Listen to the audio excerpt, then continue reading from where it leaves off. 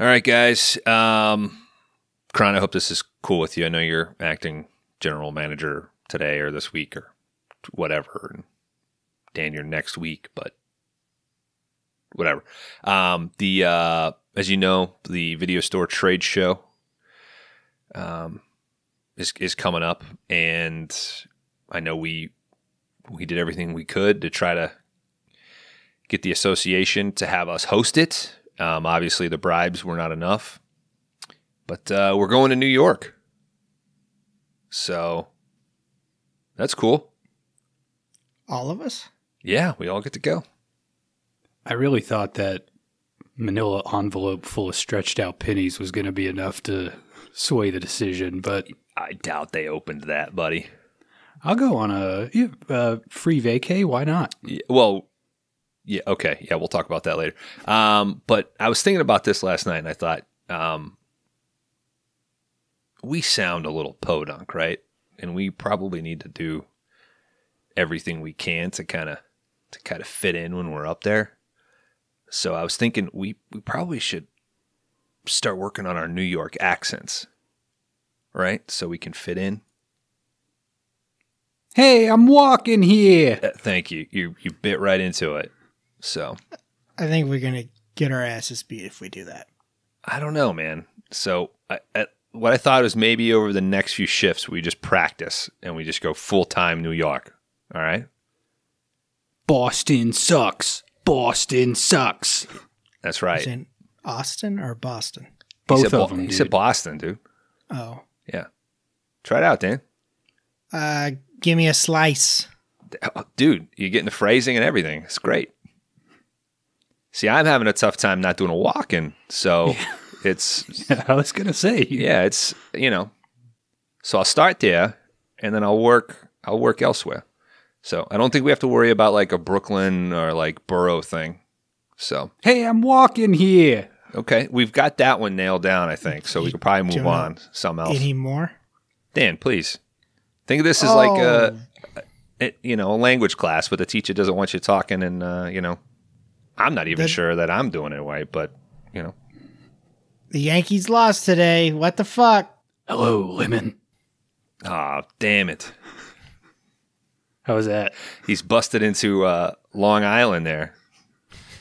Think I'll blend in. That's a killer Long Island you got there, Mr. Baldwin. Oh, there goes Pete Davidson. Who's he with this week? Am I right? We should give him some credit, shouldn't we? Dan, that's 2 points. You've lost 2 points. Play along. Oh, look at that rat. The R's are really the hard part, right? I can't walk here. There's too much trash. Public Works must be on strike again. What's that smell? I don't know. I'm losing it myself. I feel kind of dumb bringing this up now. This character work is tough, dude. Man, how do people Who's gonna do it? watch the store while we're gone? Oh, it's going to be like a take a penny, leave a penny sort of thing. We're just going to leave a bowl out. People can leave coins and take whatever they want. Last time we did that, we came back to more movies than we started with. Mm-hmm. I think people think that we're a DVD donation center. A lot of Fast and Furious. Lots. Mm-hmm. Hey, I'm walking here. Yeah, I'm gonna keep trying to. Maybe And then we I'll punch a guy's taxi. Yeah, you gotta like come down. You gotta like hammer fist his the hood of his cap. Are you What about Talking Ubers too? You to gotta me? hit the Ubers. They're everywhere. Are you talking to me? I don't see anybody else. He's doing around. it. Are you He's the talking to me? taxi driver. I get it. Mhm. Yeah. You guys should play this out. So, Kron, you're walking. You're trying to get to fifth. Dan, you've got a big fat lady. She's stinking up the cab. You're trying to drop her off. Go. Look at this guy trying to cross the street. Yeah, it's fine. You know what? Let's just talk about the movie. I'm a- This week on 5 Day I'm a Rentals, midnight cowboy. we're watching Bushwick.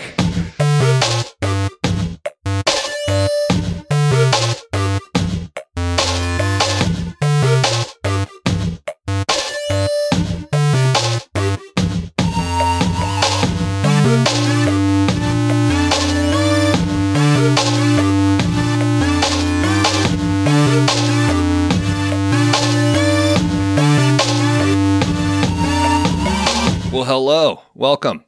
This is 5 Day Reynolds, the 2-star video store podcast where each week one of us takes a crack at picking a flick that we think meets a fun, non-genre specific category. It's time to put a little bow on that category called Invasions. I'm Bones.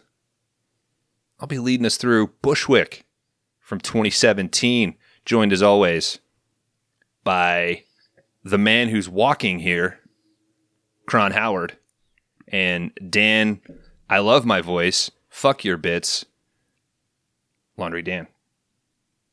Howdy. Midnight Cowboy #1 signing on. I've never seen it. I think That's all I know about it. That's what it's from, right? I'm Yeah. walking here. Which I believe was an improv, Rizzo the Rat. right? Yeah. Like the guy actually sort of drove through. Isn't that cowboy guy try to be a gigolo or something? Isn't that his angle? You're nailing it here. You seen it, Dan? Yeah. Apparently, I've seen at least parts of it. I know I'm Or walking you're here. dreaming. It's decent. I mean, I Have you ever seen Urban Cowboy with John Travolta? have not. Yeah, me either. Kron? I know that cover, though. No. Wasn't Urban like right after the next movie he did after Saturday Night Fever? It might have been.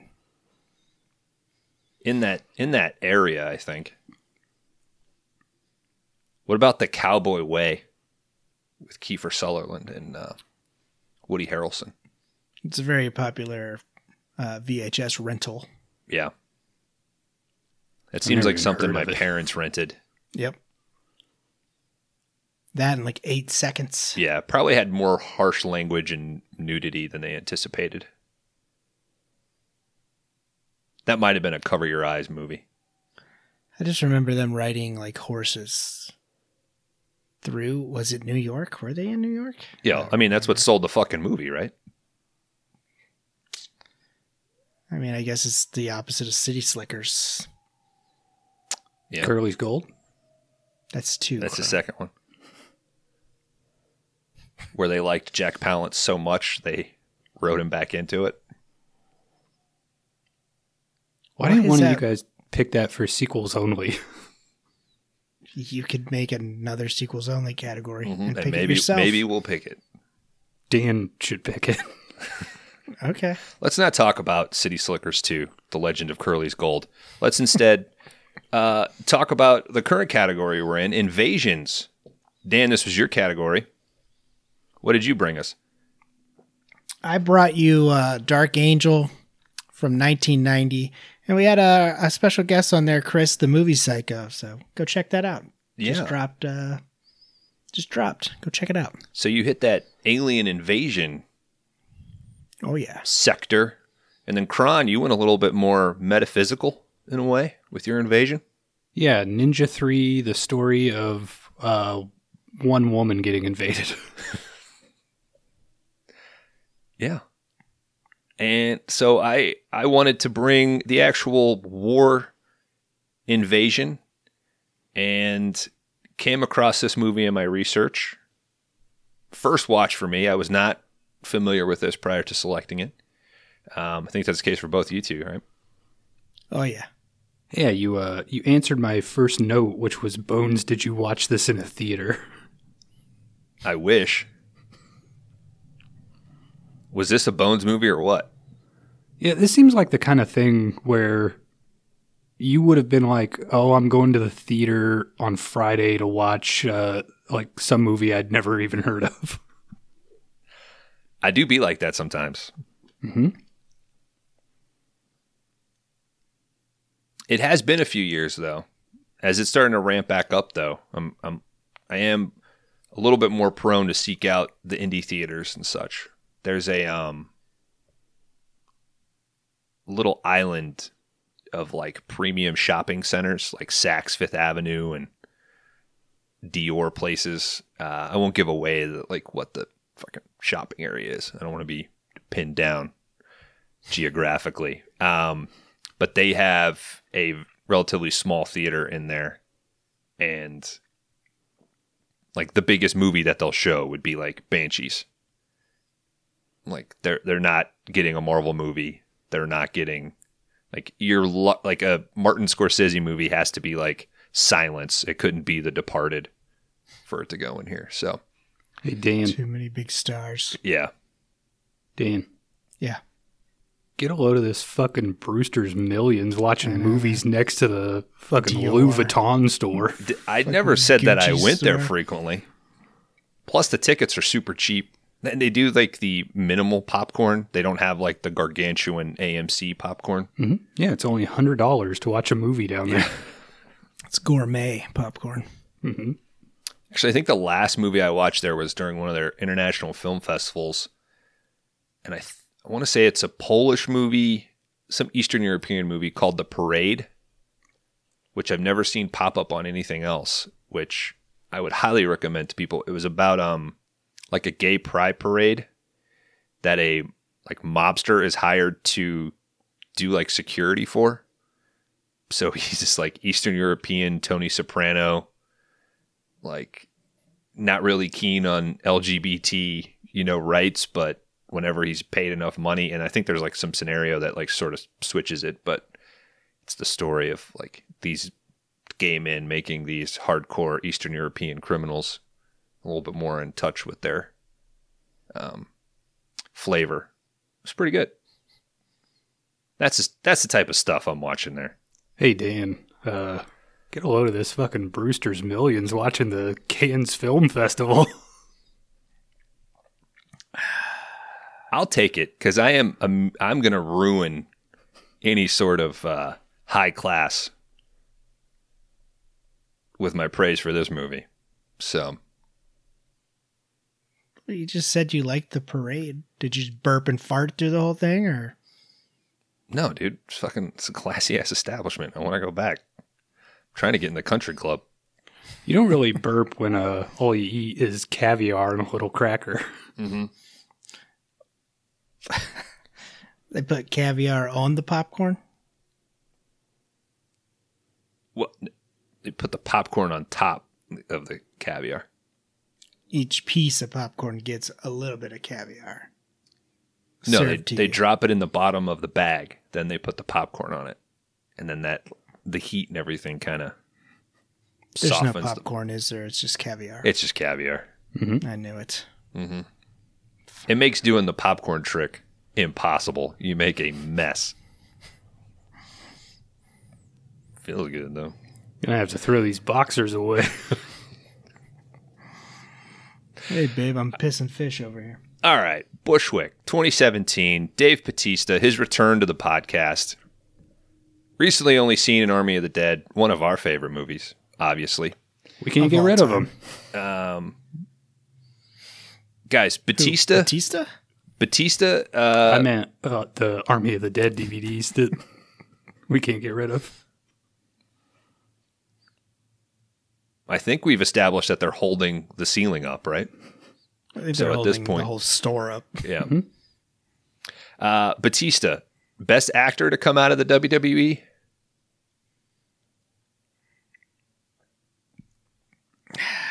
I mean, we have had other wrestlers on this show. Yep. Well, Hulk but Hogan. also, Jesse the Body. fuck all that. Rowdy Piper was a wrestler, dude, and he's a pretty decent actor. Piper's good. Decent for what he was in. Yeah, he wasn't trying to do Shakespeare and shit. I mean, Batista surprises me because, like I said, he's in Dune. He's in Blade Runner. I thought he did pretty good in there. Yeah. Doesn't have a massively huge part, but It's important. directors seem to like him, though. Yeah. So, and from what I hear, he takes it seriously. So, Yeah. He was a Bond henchman. that's true. I'm I hoping. watched Heat the other day, and I totally forgot that Henry Rollins was in it. Yeah. I was like, oh, shit. Fucking De Niro throws him through that. Or no, it's Pacino that throws him through it, right? You rat fuck. I'm funny how? Different movie. Kron, before record, said you rewatched Thief.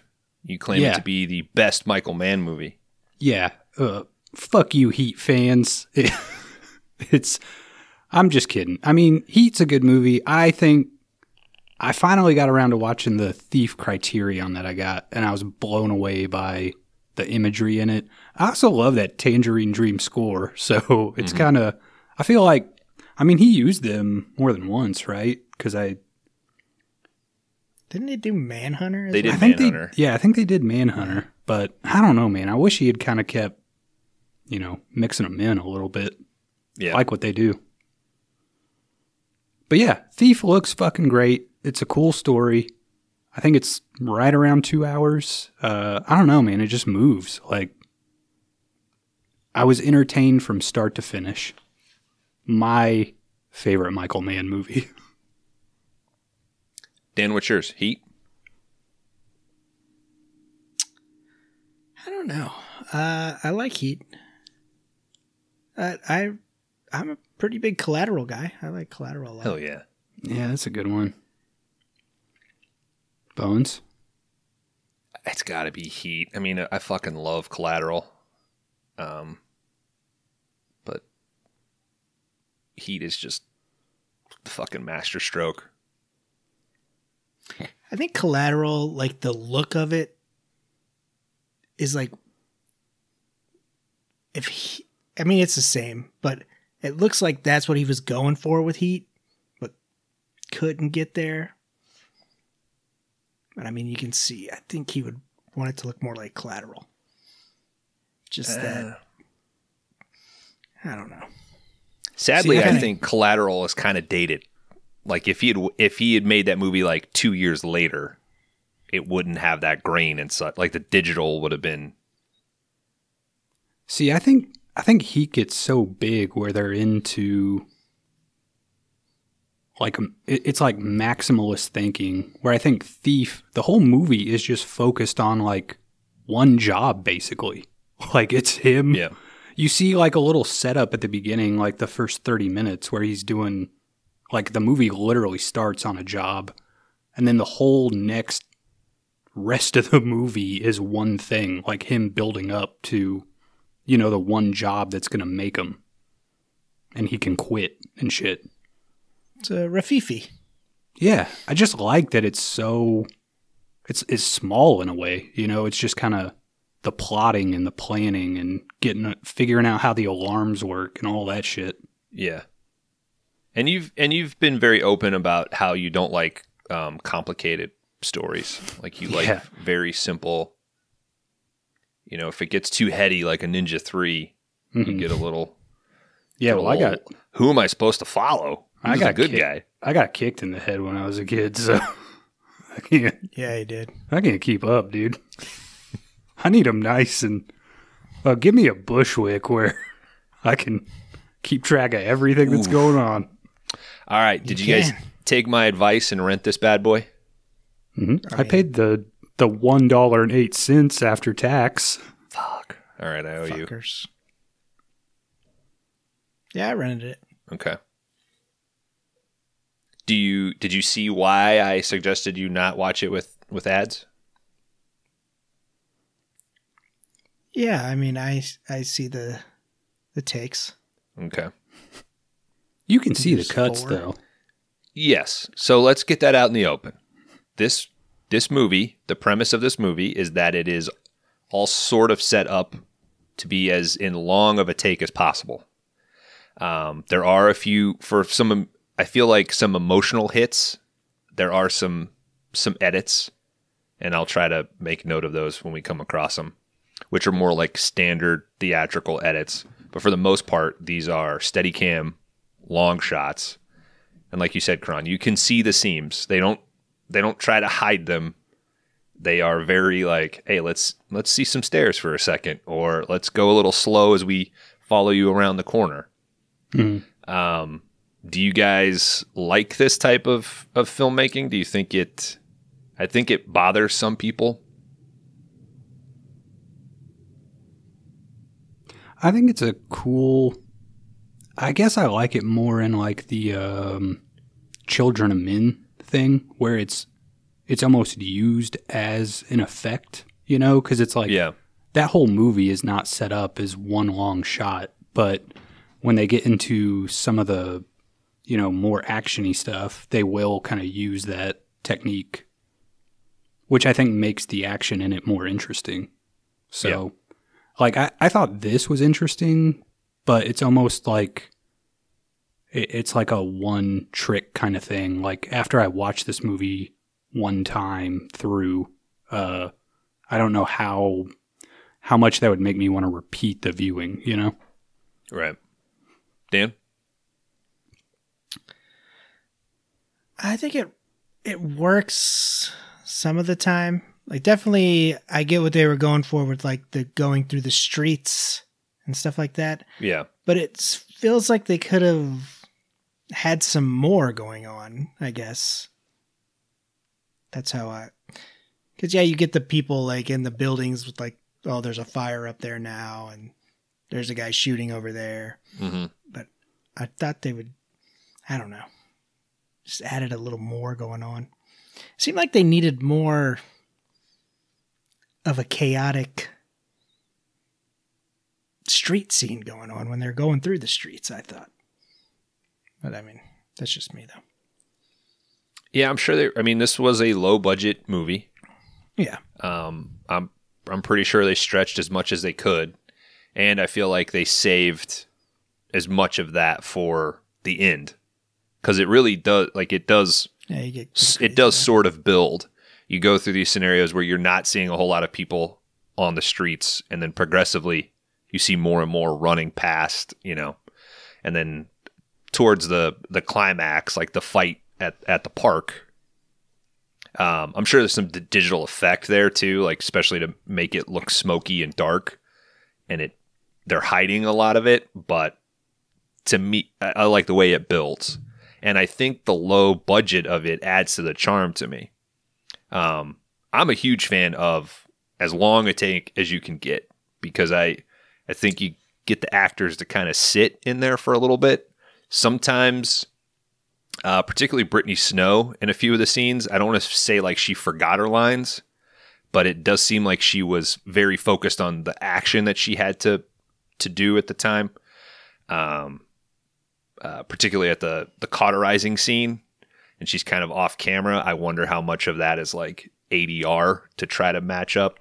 There's definitely some Batista ADR too. Yeah. I feel I'm not hiding a whole lot with this movie. So, well, I do feel like the enjoy more the points. Stuff you put in, though, like if you put in a whole lot more extras and action happening in the background, like that would make your hidden cuts more difficult, right? Because it's kind of like, oh, for sure. Yeah, you can't have a guy with his arm up over his head and then you've got a hidden cut and now he's like crouched down, you know? Yeah.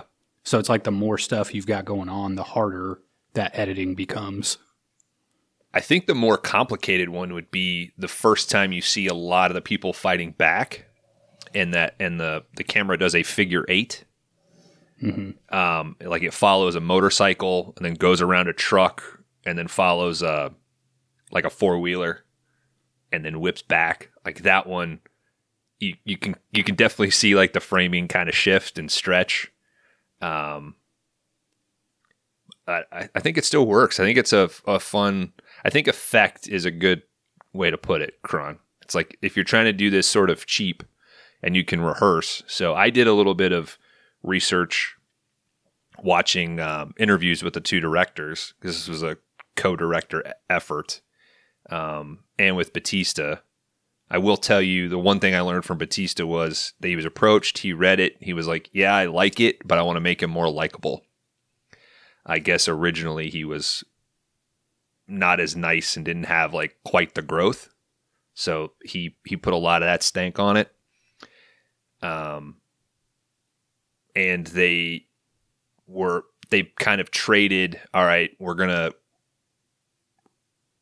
rehearse as much as we can in like 2 weeks and subtract that from the actual shooting.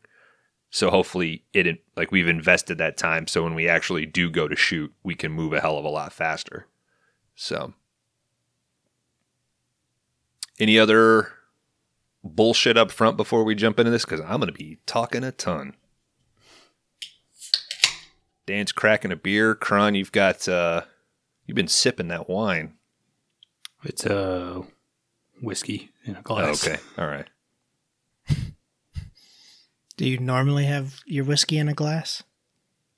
I usually I got a helmet hat that's got, 2 straws that go into rocks glass. Well, considering how much you guys were both drinking during the cold open, I'm taking that as a sign that you're going to be a little stanky later, so we'll see. Hey, I'm walking here. I don't drink. All right. Let me crack one, and we will get into Bushwick from 2017. We got that A$AP Rock score that kicks in. Fucking great score. It's a pretty good score. It's an excellent score. Listen to it like fucking crazy. It works well for the movie. Yep. Mm-hmm. We're flying over Brooklyn. We're inside some helicopters. We're specifically in the neighborhood of Bushwick. We see that pop up on the screen. Some hardcore Family Matters intro vibes here. I don't know if you guys thought that as well.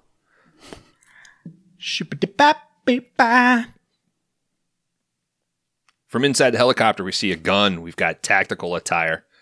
We start to see more than one helicopter. We see the massive train yards, the endless apartment buildings, and some radio traffic. We're inside the subway station. We've got Lucy. This is Brittany Snow. She's with her boyfriend, Jose. They've just arrived at the station. Now, shouldn't that guy be worried about gazpacho soup? Or isn't that the same guy from that Tim Robbins bit? I thought that was the same dude who's... Tim Robbins. Tim Robinson? Yeah, Tim Robinson. Oh, that's what I meant. What Tim Robbins movie are you talking about? Tim Robinson. You know the one where Heidecker is like, they're all playing... Oh, he doesn't know about the... Yeah, and he knows all the jazz people and... Yeah, but isn't the other guy in that scene the dude who's the boyfriend in this? It could be. Look it up. Look it up. Nah, I'm not. I didn't look it up because I wanted to derail the podcast like this. He's from Broad City. He's one of the girls' roommates, I believe. Okay. That's where I've seen him before. As Lucy and Jose are walking, we've got an announcement that they kind of ignore. It mentions they need to leave immediately. They're sort of ignoring this as Jose is hinting about being a little freaked out about meeting Lucy's family. They stop at the stairs. They're playing around a little bit. He's playing the alpha protective card a little bit, all just so he can get a little kiss from Lucy here. They head up to turnstiles to leave. All of a sudden, a man on fire runs down the stairs. Holy shit, Denzel Washington? John Creasy? I love you, Greasy Bear. He should. What the fuck's going on? He should have what? I was gonna say. We can't do Man on Fire. That's a 5-star banger. All right, they start to head to the exit. They debate on whether or not to try to help this guy, but eventually they try to head up the stairs. They get another announcement. This is an active combat zone. Deadly force will be employed. What the fuck is going on? So this is our first scene. So that whole scene, all one long tracking shot, steady cam. As they go up the stairs, this is where we notice, they're going to try to seam this together. Jose heads out. He's going to go try to get some help, see what's going on. Boom. Immediately an explosion. Immediately he comes back down. He stumbles. His face and his body are all charred. Lucy freaks out. His face is gone. Yes. And I mean, it literally is. He runs up. He is out of frame. Boom. Lucy starts freaking out. She runs for help. We finally see the streets. We got an ice cream truck on fire. There's cops in a shootout with some guys in black. Lucy takes off. She goes down a few blocks. Some real fucking terrorists. They're going to blow up the ice cream truck. Really? But still leave the fucking... Oh, yeah. Boom, boom, boom. Boom, boom, boom. You think they shot a kid? Yeah. The kid was trying to buy that ice cream. Is that what started this whole thing? Mm-hmm. Somebody shot a kid outside of a fucking ice cream truck? I think the biggest hurdle to get around with this movie is the timeline of it. Like, I feel like I at least heard about January 6th on like January 4th. That they were putting barriers up and shit. You know what I mean? Like, I guess the way Lucy reacts in this is like, I have no clue what's happening. I feel like this would be like a known... You would at least be aware. Oh, like there would be some sort of intel? Yeah. Yeah. I think table that for our Kentucky boy, and we'll talk about it then. Remind me. All right, like we said, ice cream truck's on fire. She takes off. She runs down a few blocks. She takes some corners. On her way, she sees like 3 different people lined up, zip-tied next to each other. We got snipers on buildings. She takes another corner. She hides up against a wall. We get a larger explosion in the distance. Yes, it's CG explosions and fire. Low-budget movie. It could look so much worse. Helicopters. Yeah. There's only one that I thought looked pretty bad. It's like more towards the end of the movie.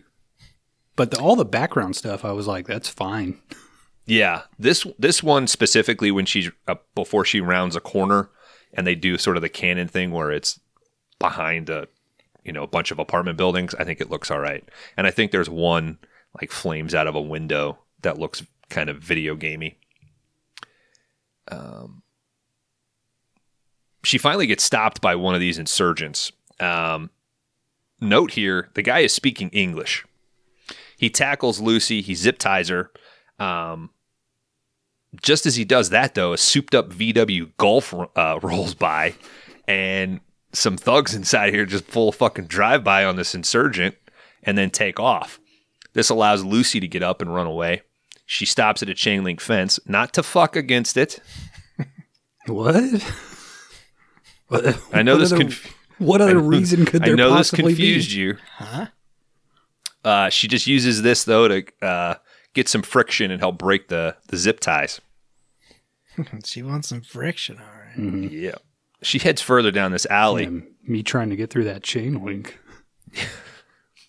You'll get stuck. You would have been shot, bro. Yeah, I would have been stuck in the fucking sniper fodder. I got a perv in the alley. All right, she gets further down this alley, and there's 2 piece of shit dudes that are talking shit. We watch them murder somebody, just cold-blooded shoot somebody that's laying on the ground. This scares her. She runs off. She made enough noise, though, to get their attention. They run after her. She heads down into this basement. They follow. Inside this basement, there's shelves, maps, fucking radio. Looks like a little bunker. Obviously, somebody lives down here. 2 piece of shit guys, they start talking shit about like how much it stinks. They're trying to find Lucy. They finally they kind of peg that she's in this box. So we got guy 1, guy 2. Guy 1 gets fucking maced by Lucy as soon as he opens the box. Other guys still got, so they both have guns. At gunpoint, they start yelling at her. They want her purse. There's nothing worth grabbing in this. Now, they say push.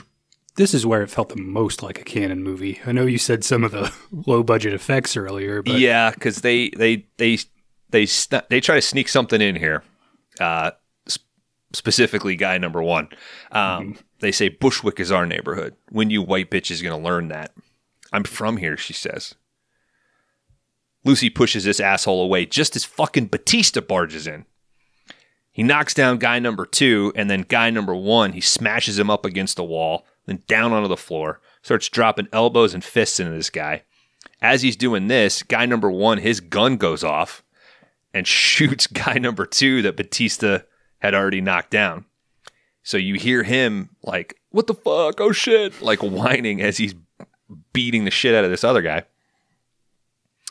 I fully believe that he caved that guy's skull in with his bare fists. Yes, absolutely. He is a giant man. Mm-hmm. Yes. Sweet jacket too.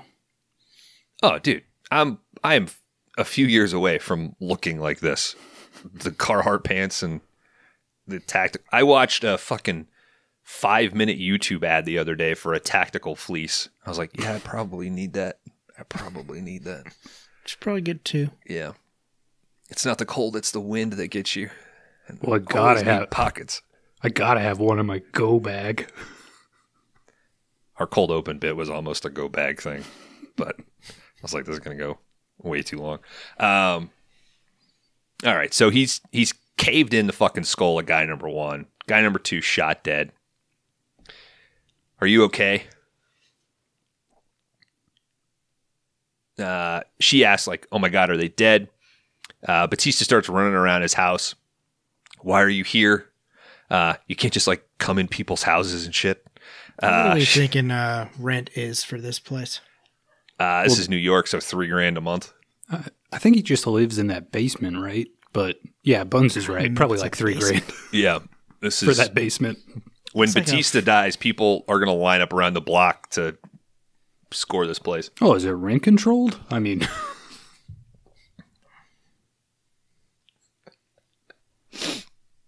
Lucy says, "I live here." So Batista is Stoop. I have this written as Stoop. So his name is Stoop. Lucy and Stoop. Stoop goes and like washes his hands off real quick, comes back, kind of gives her shit. Like, you can't just like come in people's house. She's like, there's like all this shit outside. I don't know what's going on. The fucking door was open. Yeah. It's very inviting. This is a very inviting basement. you Close don't, your door, Batista. you Yeah. don't just walk in, Dan. But it's the adrenaline. It's the adrenaline because he starts filling her in on what's going on. He does kind of smash the radio in anger, but he starts to tell her that the cell signal isn't working. This sparks a giant panic attack from Lucy. Stoop tries to calm her down. Don't fucking touch me. He's like, fine, have some water. This is like our first, right here is our first continuous cut. They do kind of, they don't break the line necessarily, but they cut over to this. And I have to imagine that just the geography of that room wouldn't allow that shot, because for the most part, they stay in that first entryway. And now we're kind of on the other side. I would have liked to maybe have seen the guys' bodies still laying there. Stoop starts going on. They've declared martial law, not just here. Boston, Chicago, D.C. She asks, is this 9/11 again? No, this isn't an attack. This is an invasion. He said the name of the category. +2. Thanks, man. Although Kron had 2 invasions in his. He had a This possession, early? and then he had a break-in. So Right, Well, but they maybe didn't say it. Maybe This you is a should've break-in. rated it higher. If Yeah, you felt Dan. so strongly Me? about it. hey, that doesn't reflect the rating. Just saying. Category points. Maybe that's a convoluted thing we could integrate into the podcast. That No, we don't hey, need I'll to say it. We don't Thousands of people are listening to. track Hell another yeah. thing. We're getting big. You're good at Excel, dude. Yeah, bro. All right, time to get out of here. Are you a cop or something? She asks. Janitor. Stoop You leaves. think she would have left if he was a cop? I'm like, oh, fuck you, cop. Yeah. ACAB, she screamed as she stormed out. Defund your ass. I almost said abacab.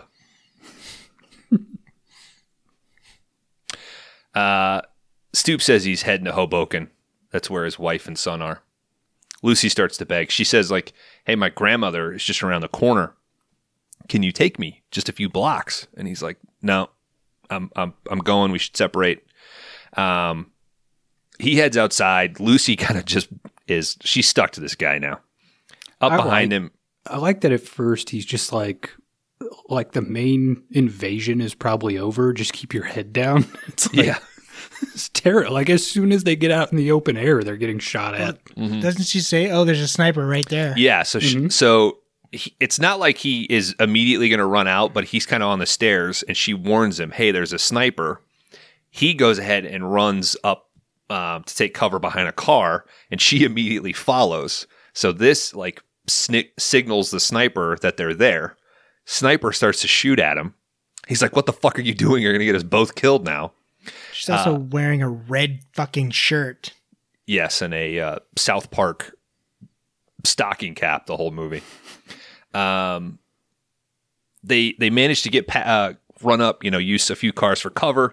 Then they grab a dumpster and a very fucking cool Last of Us sort of cover as they go across. That was pretty cool. Yeah, crosswalk.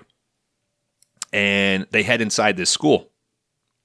Lucy used to go here. She tells them that there's a library, there's a bunch of stuff upstairs, there's a roof. Teachers used to go up there and smoke.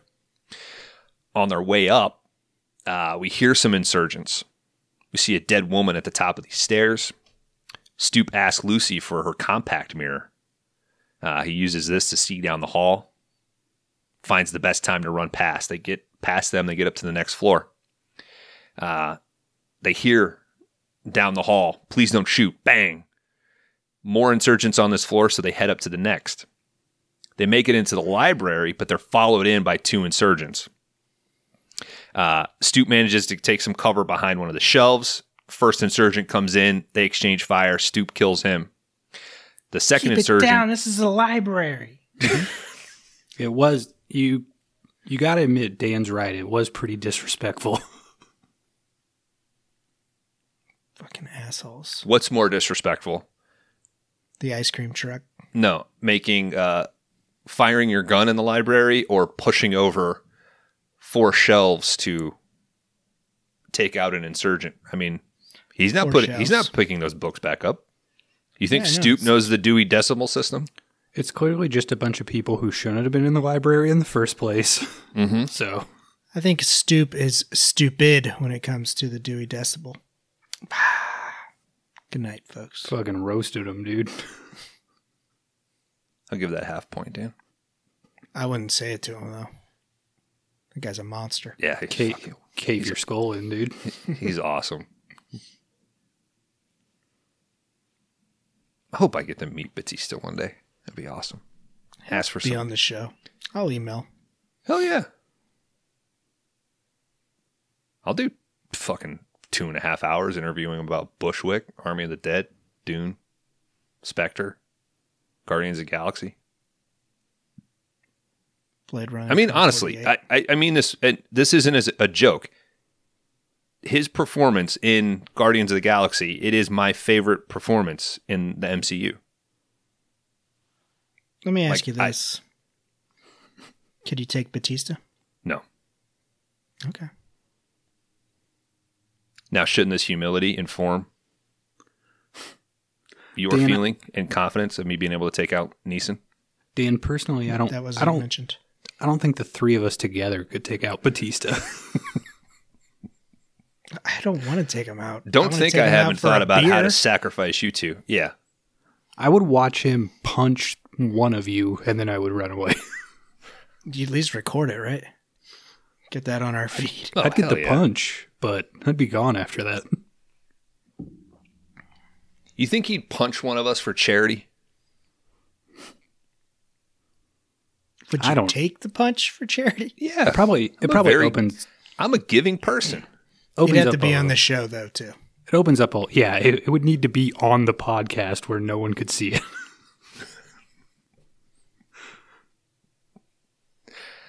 All right. I'm having fun. I was a little worried about this episode being stale. This is fun so far. I think it would. Thank you if you made it this far. It would truthfully open up too much liability for Batista. He wouldn't do it. That's true. Well, I mean, you're going to get some brain damage if he hits you. He probably knows how to throw a punch, though, right? I mean, guy was a wrestler. Yeah, I think. Yeah, he knows how to throw a fucking punch. Yeah, he knows how to. Even if he didn't, he's got enough power that a sloppy punch. I think he damage. knows how to sell a fake punch, I guess is what I mean. Like, yeah, that's fair. From when he was brought in, I can't remember what I was watching, but they were like, he was really rough. Like they had to like, dude, you hit way too fucking hard. Like even when they brought him in for wrestling, they had to like tame him and Randy Orton down. Yeah, we're doing some nerd wrestling shit here now. Yeah. Because they were the new... I think I went to college with a guy that knew Randy Orton, and it was like right around the time that he was getting big or like, you know, getting a presence. And I think for the longest time I got Orton and Batista like mixed up. They were kind of like the new Four Horsemen. Okay. Evolution has passed you by. We know wrestling. I know. I have passive information of wrestling. I have thought about diving back into it because I stop on it every once in a while, and I'm like, yeah, it's dude soap opera, right? I mean, Vince McMahon is a terrible, terrible person, but he's funny as shit. I feel like if they were smart, they would just show the old episodes on. Like, just make your own channel at this point. And I think they do. I think they have a hub on maybe Peacock. They're on Peacock. Yeah. Oh, shit. Yeah, that's what prompted me to, like, think about, like, man, maybe I'll jump in and start watching Raw here. Can't wait to watch a little Hell in the Cell action, I guess. He's broken in half. Stone Cold. Fucking the clip of, all right, my fucking YouTube Shorts algorithm is so fucked up. And this is, to Dan, to your point about Batista being rough. Not too long ago, I watched a little clip of Daniel Craig talking about working with Batista on Spectre. And they were doing the train fight. And Craig told Batista, like, hey, we want this to look good, so don't be afraid to, like, throw me. Like I can take it, you know. This is like my fourth Bond movie. Is not a big deal. And he was like, the first fucking take, he fucking smashed me against the wall so fucking hard. We were like, all right, yeah, you do have to tone it down. So, hey, fair warning, listener. We're going to be going through a hell of a lot of fucking Batista movies now. He might be my Tim Thomerson. Kron. All right. How many Thomerson movies have I picked?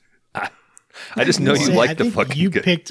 I picked one of. I may have actually, yeah, because of Dollman. Yeah, it sounds like Batista's your Tim Thomerson. Okay, no, here's better. Batista is your Lithgow. Well, Lithgow. I mean, Juilliard trained. I mean, I don't know. I don't get this comparison anymore. I mean, Batista learned on the mats of the WWE, buddy. All right. You piece of shit. All right. Taggart. So Stoop shoots this first insurgent. Second insurgent, Batista pushes over a bunch of shelves and traps this second guy. He pushes Lucy out of the library, but second insurgent tossed a fucking grenade. Stoop yells grenade, tries to shut the glass door behind him. Boom. They get up to the roof. Holy shit, you're bleeding. I know. Stoop got hit in the leg with some glass. Shard of glass straight through his fucking calf. Looks gnarly. They set up a little camp kind of in it's not quite a tower, but it's kind of in, you know, like a corner little gazebo of the roof. Stoop's like, I gotta pull this fucking thing out. You gotta help me. Like, I'm losing a lot of fucking blood. He downs some pills, pulls out a flare, lights it, tells Lucy that he needs her help. He heats up the edge of a blade, pulls out the glass, and then for 5 seconds cauterizes the inside portion of the wound. The piece of glass that he pulls out is the size of my hand. Yes. It's huge. It's deep. Yes. He then tells Lucy, you got to do the other side.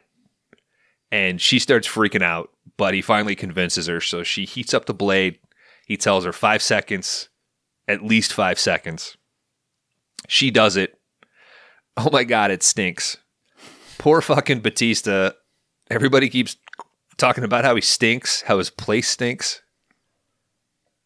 You feel bad for him here. I think he's really good in this scene, though, because I feel like in a crazy situation, you need someone that's super calm. And he's just kind of like, all right, take the flare, heat both sides of the knife. Yeah. Like, you got to count to 5. I mean, he explains everything in like very clear terms to her. And I'm sure that's where the wrestling training comes from, like being able to sell being hurt, but like having to work through it. It reminded me a lot of the Ronin scene. If you remember when De Niro is shot and he has to walk fucking Moonraker through how to pull out the bullet and shit. Remember that? It's been forever since I've seen that one. That's a 5-star banger. I was thinking of... If you don't mind, I'm going to pass out now. Ronin? Oh, fuck yeah. Yeah, it's been a long time since I've watched that one as well. I was thinking of Black Dog. Yeah, he does the gunpowder trick. I fucking love movies where guys got to cauterize and take care of themselves. Weren't his legs broken anyway during Black Dog? Yeah, I think David Bowie broke them, right? Isn't that the premise? That's correct. Black Dog, one of the unreleased Secret Vault episodes. I think maybe in the very far future, we will not release those ever. So I think we just redo that category. Hey, just wait. Seriously, all right, just wait. Okay. All right, so Stoop pulls out a bottle of alcohol, tells her to wash it off good, tells her to wrap it. This whole time, she's like kind of proud of herself. Like, I did it. I helped you. I'm going to be a nurse. She asks, how'd you learn to do that? I watch a lot of ER. I'm like, great. Another thing Batista and I have in common. It's like, no wonder he picked this movie. Mm-hmm. He says, nah, I was a Marine. Stoop gives her a gun and a quick lesson. This is where he tells her his name. From the roof, they're able to make it down into more chaos. We aren't going to make it. He says, we'll take it a block at a time. Down on the street, Lucy directs Stoop to Mr. Argo's bodega. Hey, Argo, fuck yourself, Bones. Thank you, Kron. Best Picture. Mm-hmm. Best Picture winner. We're starting to see more bystanders now. It's getting a little bit more chaotic. They're running away. They slip into this bodega. Some dumbass is loading up on bagels. It's all free. Stock up. Stoop asks, like, is there any more information? Because there's a radio on. The guy's like, who the fuck cares? Some other looters come up from the back of the store. They kind of have a quick stare off and then just eventually take off. They seem like they're not prepared at all. Like, they don't have a gun. They don't... No, they apparently have a knife. Mm-hmm. So Stoop kind of zeroes in on the radio, tries to get more information. Lucy picks up a propaganda flyer. Evacuation alert. Help build a new America. No taxes, no debt, no gun laws, no immigration, no abortion, no welfare, no Muslims. The argument on the radio is about... Go ahead. I wrote down at this point, is this movie alt-right or alt-left? It's hard to tell. It's a political ad that I seen 3 weeks ago. Yeah. Yeah. Some people watch this movie and shut it off. Yep. They saluted their TV and they went out to their bunker. Yep. Lesson learned. All right. The argument on the radio, there's, two talking heads discussing domestic terrorism. The counterpoint to this being that it's all paranoid and delusional. He changes the station. It's guidelines from the government. Stay inside. We'll hear from the president soon. There are evacuation points that'll start up soon. Stoops like, typical government, fucking useless. They hear a noise in the back of the shop. It's Mr. Argo, the owner. He's laying there. Argo, fuck yourself. Best picture winner, Kron. Respect. Yeah. I love this guy's last line. Like when he dies. Yeah. That was the line you gave him. Not tell my wife I love her. He's in shock, man. All right, Mr. Argo, he lays on the floor in the back. He's bleeding from a stab wound from one of the looters that took off earlier. Like Dan said, it's kind of sad. He goes on about just candy. They just fucking wanted candy. I didn't even try to stop them. Time to leave. They head out through the back alley this time. Stoop, what a sweet little guy. He hands her a little pack of Twizzlers that he pocketed. You're gonna need your sugar. Sugar. Stoop's limping a little bit as they run. They're running towards Lucy's grandma's. They come across the bodega looters. They are fucking with this armored truck that's tipped over. There's a guard laying on the ground, and the looter that had stabbed Mr. Argo, he's about to shoot the guard laying on the ground. The other three looters, they're trying to get into the back of the armored car. Lucy fires at the looter about to shoot the guard. She misses. This guy turns, shoots at her. Doesn't notice Stoop, but Stoop's over 6 feet. He shoots the looter, shoots him in the neck. Turns out the looter shot fucking Lucy's ring finger off. It looks awesome when it rolls back over to her standing there what the fuck? Stoop's like, guess can't put a ring on it. Yeah, we do get that a little later. The remaining looters, they drive off. Stoop comes over. He stops the bleeding with some duct tape. He goes over and then gives the guard some pain meds. Also, Stoop's like, what the fuck are you doing? And she's like, that was the guy that stabbed Mr. Argo. Argo, fuck yourself, everybody. Thank you, Kron. Now, Lucy doesn't want to leave this guard. Don't you think they should have just shot the guard? That seems more humane at that point. Give him some pills. Good luck. Well, he's not going to make it. But give him some pills and let him fucking trip out a little bit. Yeah, just all right. Ease off into that sleep, buddy. I don't know, guys. There's a new Law and Order in town. Listen. If I was the guard, I'd be like, just shoot me. Yeah, I guess that's the thing. You got to wait till the guy says, I'm not going to make it. It's his decision. But we don't necessarily know if it was a life-ending wound. It's a freebie. Yeah. You can shoot anybody. Plus, Stoop apparently has a fucking unlimited supply of pain medication. Dude's got a problem. Yeah, so they argue back and forth. He's like, all we can do is help with the pain, but we got to go. Of course, more chaos, more explosions. We're seeing that the insurgents, they're clearing this neighborhood methodically, going house to house. They get inside of Lucy's grandma's house. Lucy heads upstairs. Stoop checks the main floor. He heads up. He finds Lucy over her dead grandma. They get her up on the bed. Lucy goes to her room. She's lamenting her grandmother. Stoop gives her some meds. He says we need to take care of this fucking finger.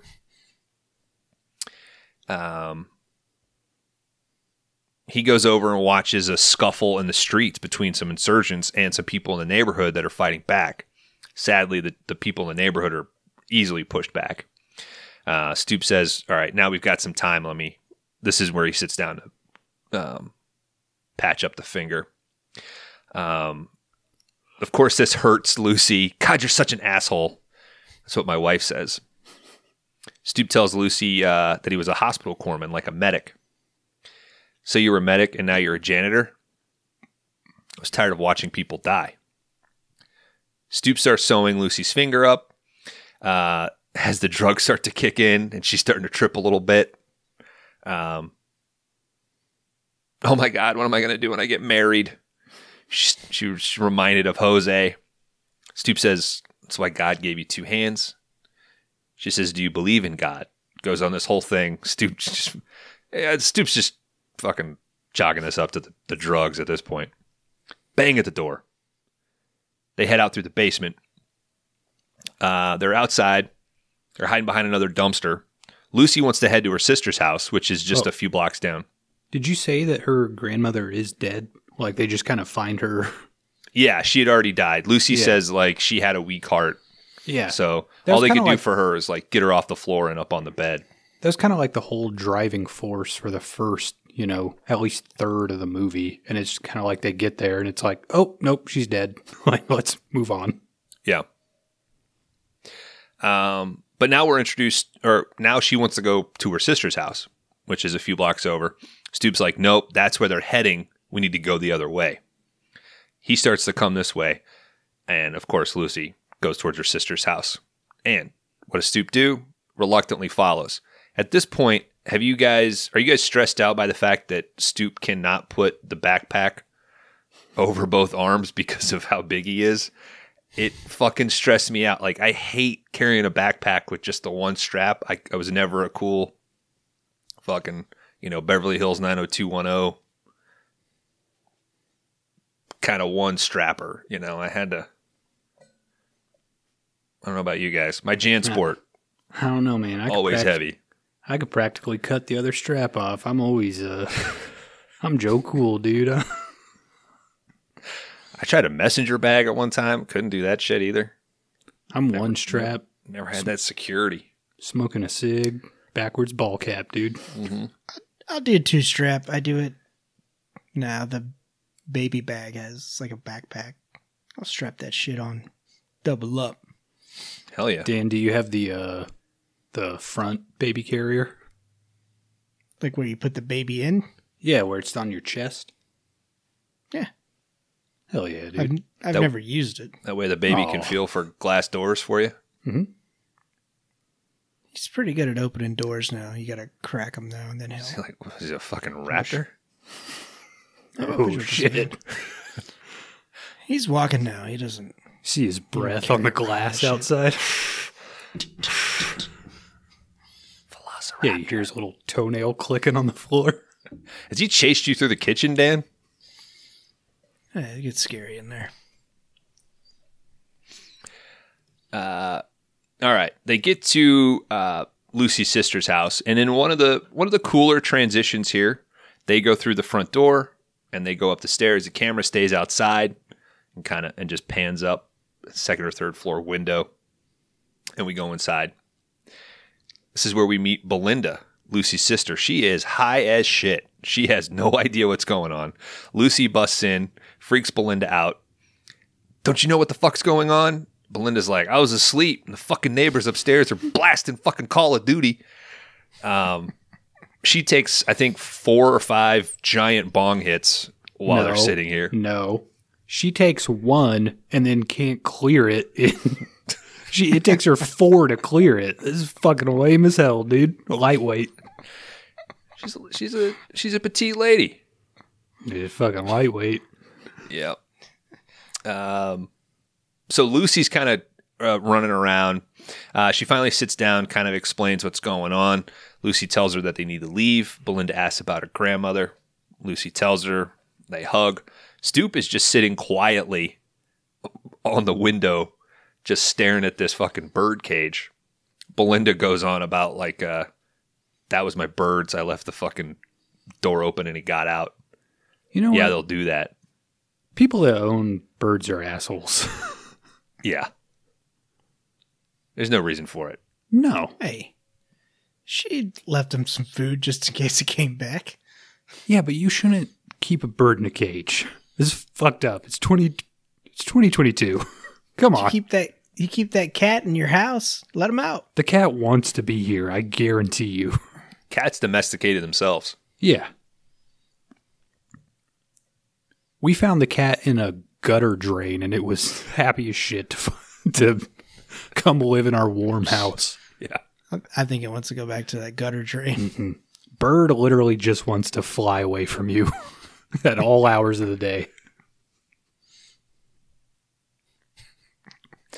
All right, Stoop, he kind of kneels down and starts going through his bag, pops some more pills. This is where Belinda's paranoia starts to kick in here. Are you trying to fuck my sister? This leads to a kind of a weird interaction. Why are you taking those pills? I don't know yet. I don't know. She thinks I stink. Why are you taking those pills? I shot a guy. I crushed a guy. I got glass in my leg. It hurts. This helps. Then her paranoia turns into... That's the exact excuse I give to my family when they try to set me down for one of those stupid interventions. Come on, I got a piece of glass in my leg. I have that tattooed on my forearm, so if ever I'm found with the heroin needle sticking out, they're like, oh, okay. It's like a medical alert bracelet. Yeah. All right. Just ease this guy out with some Narcan and let me do my thing. Yeah. This leads to the uncomfortable happy pussy interaction. I think Belinda is... I think she's trying to be a good sister here and is just sort of baiting him and kind of testing him to see... It read a little different to me on my second rewatch. The first time I was like, what the fuck is going on? And I just chopped it up to paranoia.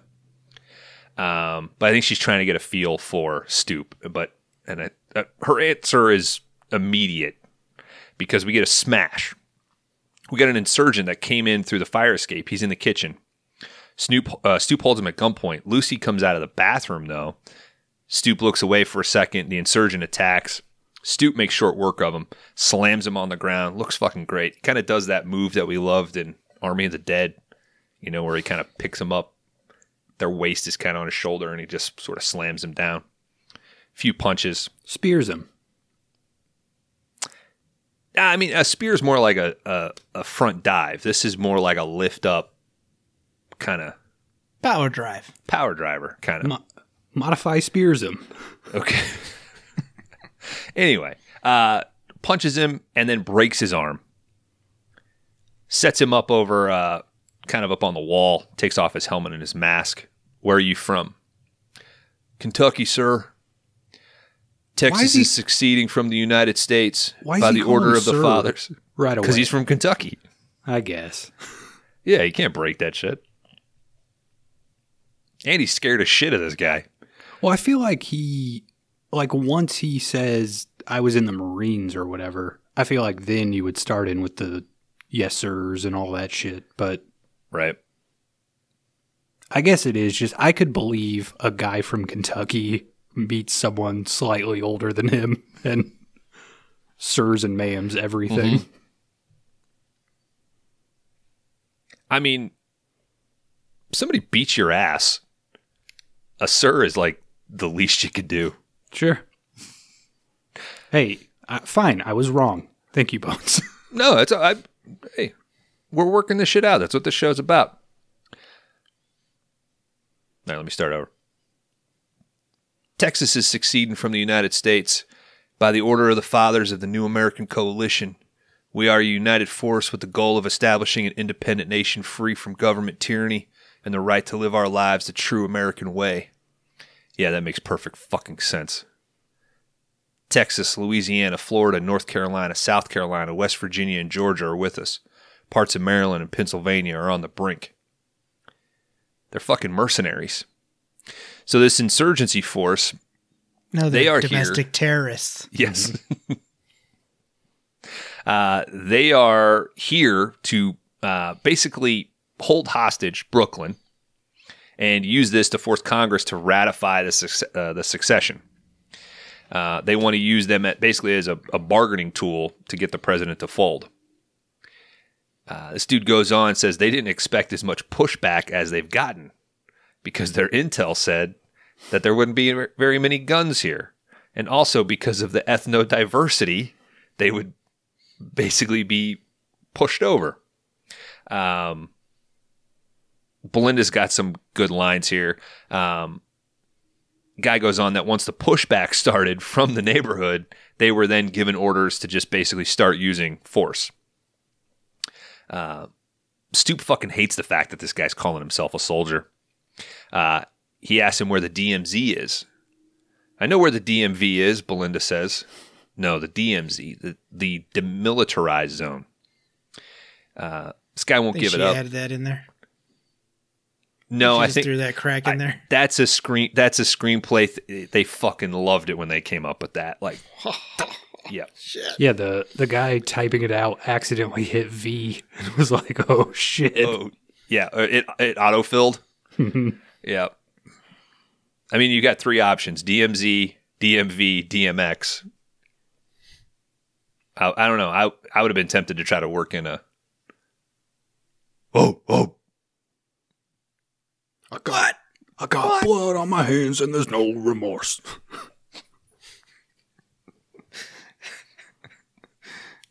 Karan, that's a spot on DMX.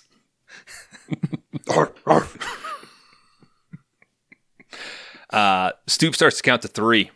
Finally, this fucking guy gives up the DMZ as Grover Cleveland Park. Says he was just following orders. Fuck your orders. Stoop tells Lucy, hey, that park is 3 to 5 blocks away. It's up to you. What are we going to do? My leg is fucked. It's almost dark. What are we going to do? Lucy says they're going to go for it.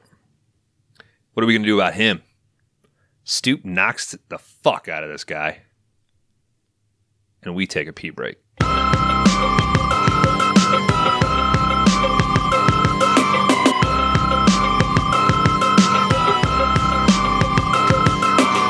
All right, well, welcome back. When we left, we had picked up Lucy's sister, Belinda.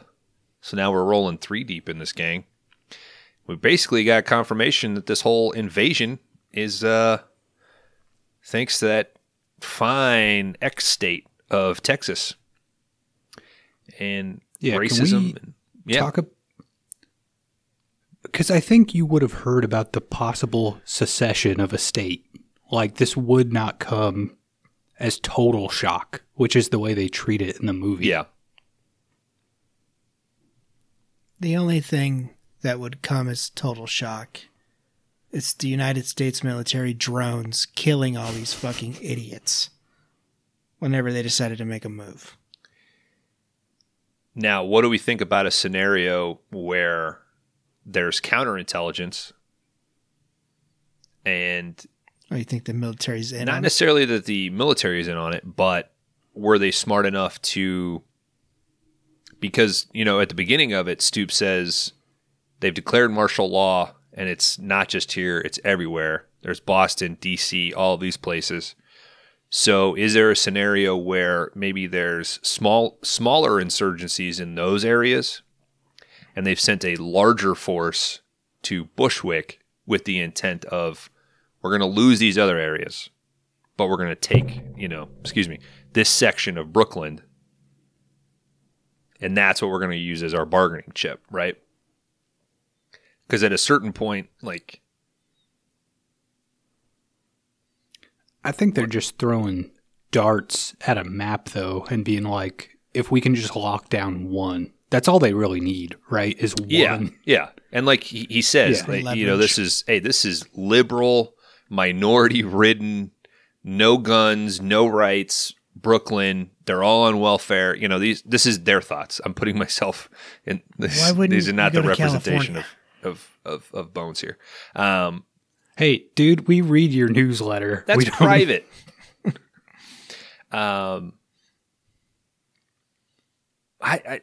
You make a good point, Dan. I think, there's portions of California that are still pretty fucking red. you know? Yeah.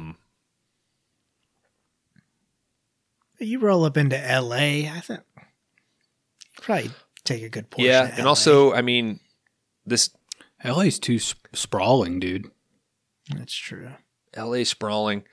I mean, Portland, or you could take Portland. yeah, you got to Oregon. cross the Rockies, though. You got to think about like the war that you're fighting. You know, this is basically Texas hiring these mercenaries from all these other southern states. Like geographically, they could probably get to New York faster. And he even mentions like there's parts of Maryland and Pennsylvania. Like fucking Wyoming isn't worth fighting for. Idaho isn't worth fighting for. So move in a coordinated We still love attack. you guys, though. Yeah. And that's Except for you, Idaho. Get fucked. so I don't know. I think they do enough world building in this and in this sort of explanation to say like, because if you don't know what's going on when you start the movie, right, and you see these guys, you don't quite know what's going on. You hear them speaking really good English. They look nondescript, just in the black and everything. I do think it's kind of who the fuck is this fucking Kentucky boy? And this dump right here, it's done in a good way, I think. And it's just enough for, like, it would be unbelievable to me if they were like, nobody's coming, there's nothing. But because there is a DMZ not far, like it's obvious that the military has been activated and is up there. You know, this being just over the course of one day, I do think is within the realm of possibility, like in the logic of the movie, you know. Well, I just feel like if you started the movie with the couple getting off the train and it's like, oh, it started, like you could still build some mystery, but I just feel like it's too big of a jump to be like, we have no clue at all what's happening. You would hear about 8 states joining to secede Texas. But if she's on the train, I don't think it all happened in an hour, though. I think it happened. I think them coming in and flying in, like timeline of the movie, is the same time that they're on the train, not paying attention. You know. Yeah, but what Karan is saying, there was planning already done with this. You would hear about it on the news that there was like, you know, growing dissent in Texas. Oh yeah, but that was my point about. So like even January 6th, for example, it's a great example to use. Like there was the discussion of like, you know, the Capitol Police are preparing for this. Like they put up blockades and everything else. It just happened to be even crazier than they had anticipated. I'm just doing some work to say, they've put that out. They sort of know, Intel or NSA, whoever, is warning the federal government like, hey, fucking Texas is building this shit, right? And they're going to attack these places. They're probably concerned about the Boston, D.C., Chicago areas. They're also, you know, probably more concerned about Manhattan and these other places.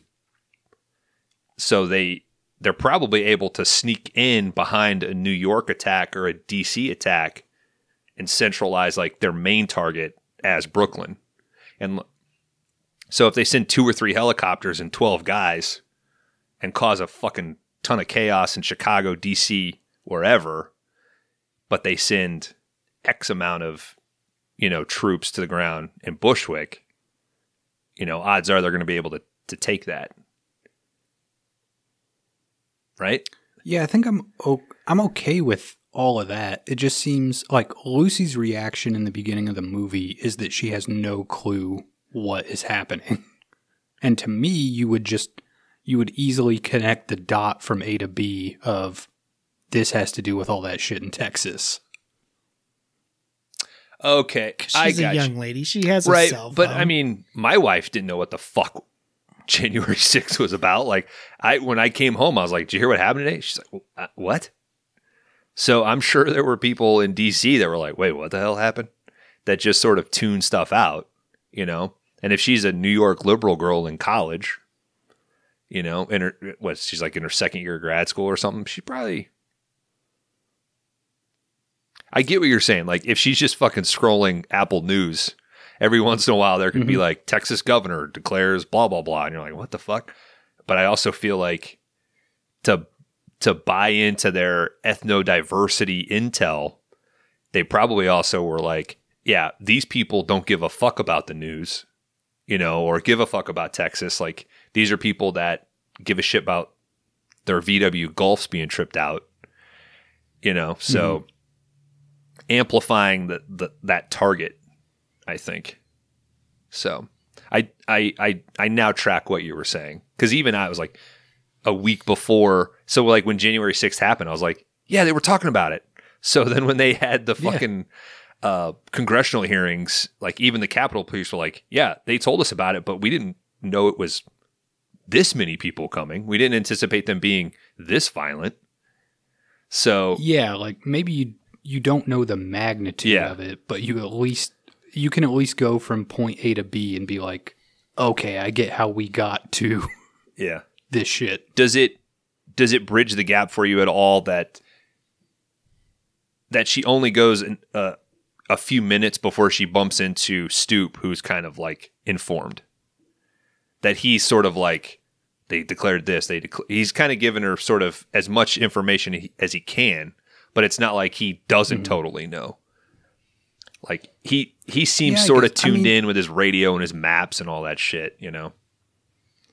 It's not like the biggest, I mean, I think it is like the biggest hurdle of the movie, but it's not detrimental. Yeah. You know what I mean? It's just kind of like, I guess you could have still had the same build-up, but people are at least kind of like, it's Texas. Yeah. You know, like you could at least make that connection a little earlier and still have a lot of the same beats of the movie play out, you know?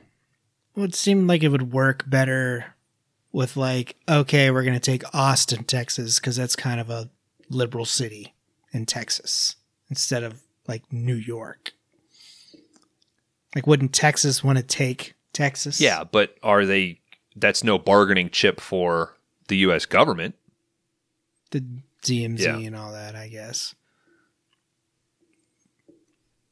But you have to think there's places and people in Texas that are like, hey, I want to do this shit. Mm-hmm. Yeah. Like, they're so libertarian, even trying to succeed would be picking a side. So fuck that. All right. That was a good chat. Thanks, guys.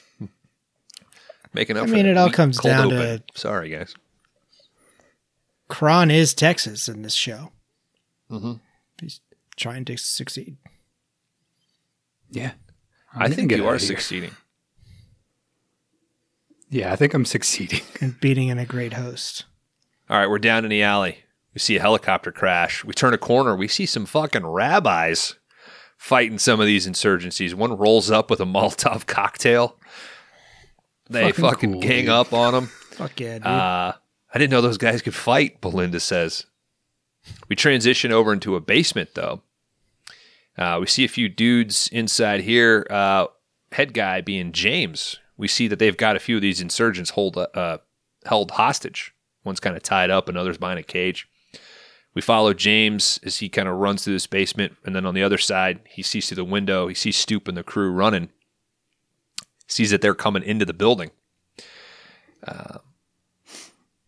We connect back to Stoop and Lucy as they come in this building. They start to head up the stairs, but James and a few guys are there. There's a little quick standoff. We're just trying to survive, Stoop says. We're from the neighborhood. He tries to explain that they're trying to get to Cleveland Park. James says, oh, is that what you heard? James, what the fuck are you doing? Some older lady from the top of the stairs yells down. This is James's mother. Shut the fuck up, Mom, I think he says. She says, get your asses up here and sit down. We follow upstairs. This lady, she checks the pasta sauce or whatever she's got on on the stove. And You got a real oracle absolutely, feeling Dan. going on Yes. here. Yes. She starts to talk about the U.S. Army. They're staged in Rosewood Park. She says, my boys are tough, but they're not tough enough to get through those blockades themselves. She fills them in. She says that they heard a few blocks over at the Church of God that there's 30 to 40 people, and they're just revved, ready to go. They got the bodies, but James's gang, they've got the guns. As she says here, my boy and his little club, Mom, it's a gang. I guess at this point, you could just admit to your mother, like, Mom, I'm in a gang, okay? Like, now would be a time where this is like a benefit to me. Yeah. If you have a basement full of guns, you're probably a gang. This is like how I've never said the F word in front of my parents, but I'm sure like if I got shot, you know, that would be an appropriate time to say, Mom, fuck, this hurts. James, you ain't the warriors. You're the orphans. The hell did you say, boy? Stoop is a one-man warrior. All right, so they, James and his gang, they've got the guns. They know about 30 to 40 people at the church. Too bad, though, that the head of the church, Father John, he's got some issue with James. So James's mother, she wants Lucy to go and make the deal. Head to the church, pass along the message. Lucy refuses. So she's refusing. Belinda's refusing. Stoop, knowing that there's not much else to do, he says, no, let me go with her. There's some negotiation back and forth, but basically Belinda, she's going to be held as collateral. And Stoop and Lucy, they're sort of forced by gunpoint by James to head out and make the deal at the church. Look, Belinda is a liability either way. I mean, you should be thinking you're lucky stars you get to roll drop out of that here. Yeah. dead weight. Yeah. I mean, at this point, aside from the DMZ misunderstanding and not knowing that rabbis can protect themselves, for the most part, she's like kept up with them. You know, like the paranoia seemed to wash away when she saw Stoop beating the shit out of a Kentucky boy. But Yeah, I guess they just have to explain everything to her. I mean, she did wake up like 10 minutes ago. Nothing brings you down from a high like domestic terrorism. Yeah. Stoop at least convinces James, like, man, don't make us go out here without our guns. So they head out. James tells him, we'll meet at the laundromat. Our gang will be waiting. Out into the street. Dan, did you perk up? I was happy with the It's a establishment. good-looking laundromat they go to. Got some good machines And going. especially when you see Batista does. sitting in front of one and his shoulders completely block out the machine. You're like, damn, this guy is huge. Nice industrial stainless steel. It's clean I established. think it was $225 a wash. I think that's what it said. Not bad. That's bad. New York Yeah. prices. I mean, I think the last apartment I was in, it was $1.50 a wash. So, okay. Fucking inflation, man. Out in the street, it's getting worse. A lot more people fighting back here. Lucy and Stoop, they help a girl up.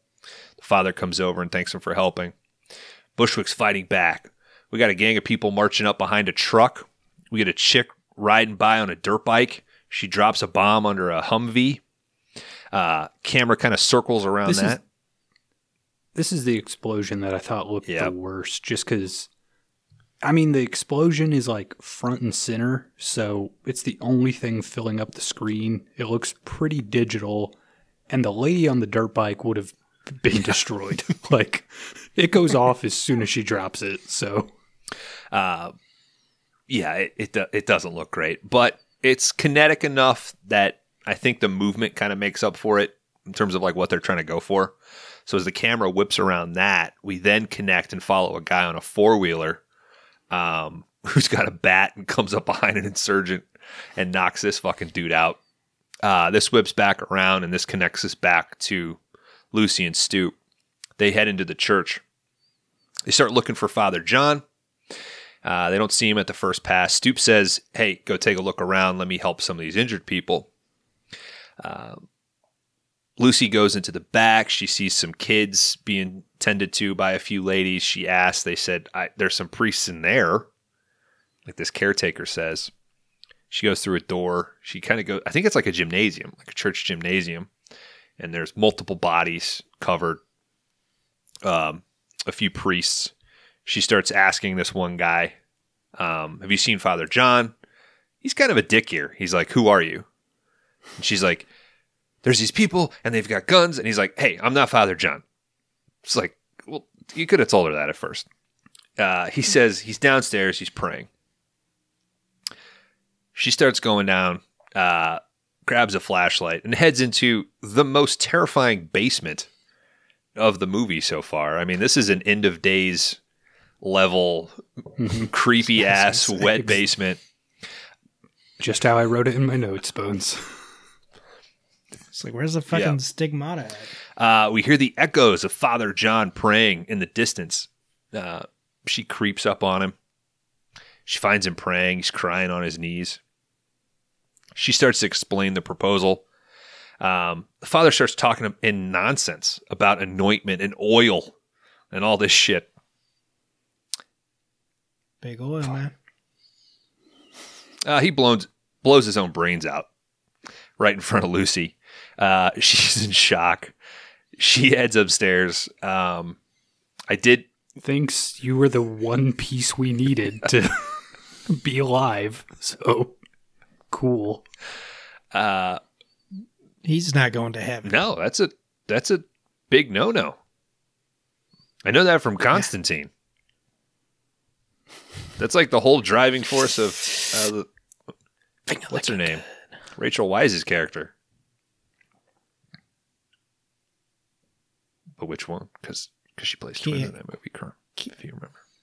Keanu says he wants to make another one. Christine York? Yeah. Ish.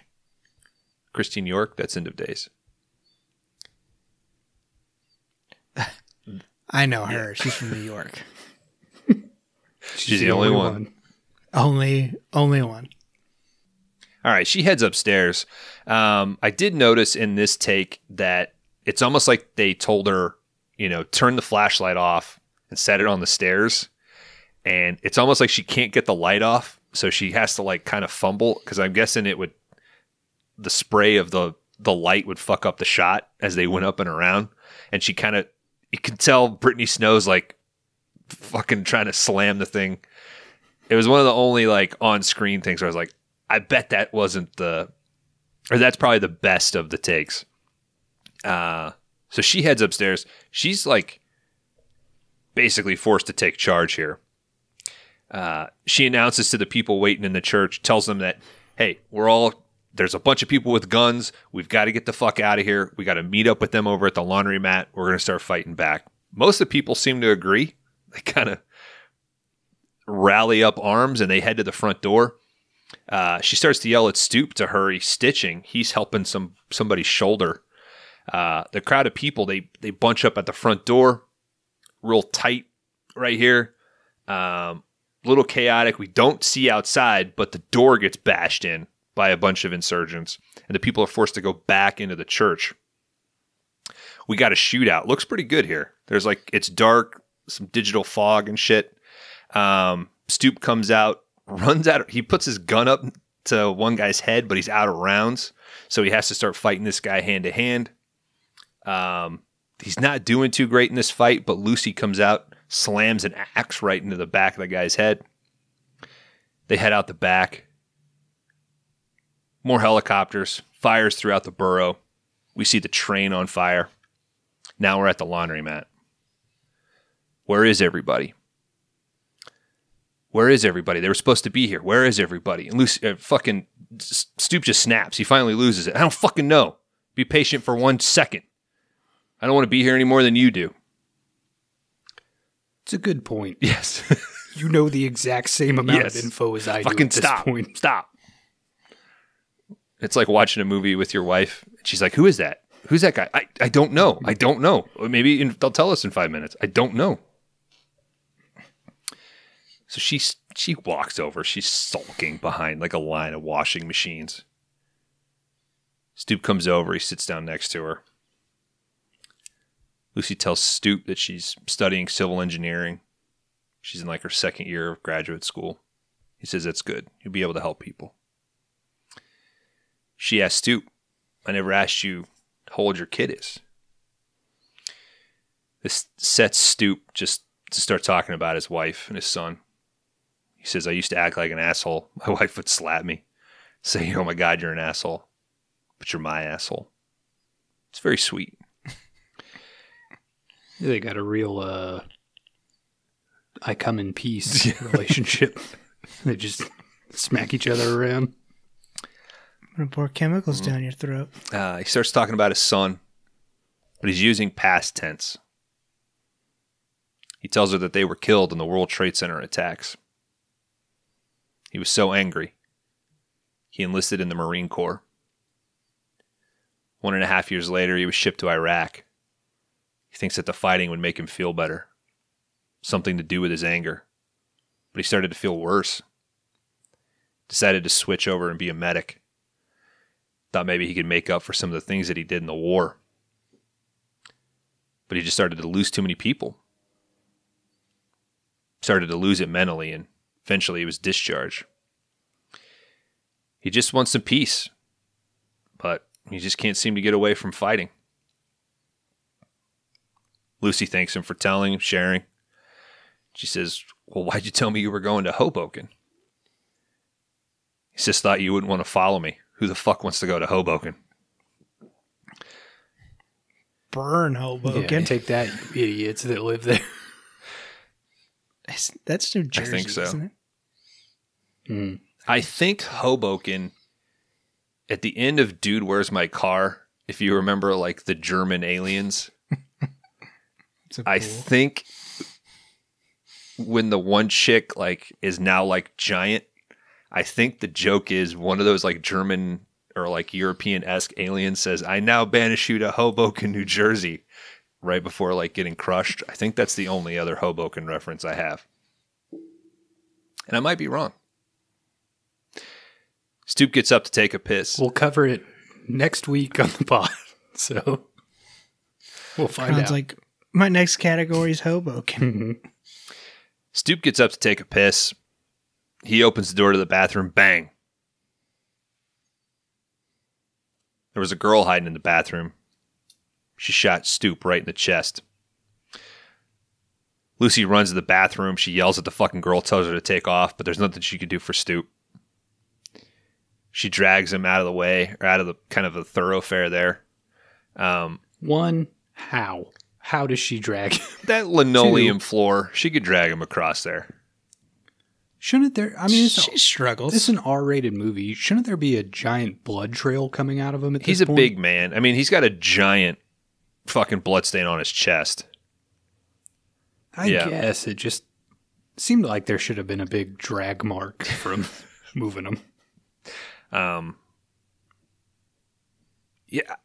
I'm not flirting with that Would X. you guys have tried to sneak in a game on that fucking arcade racing game behind her?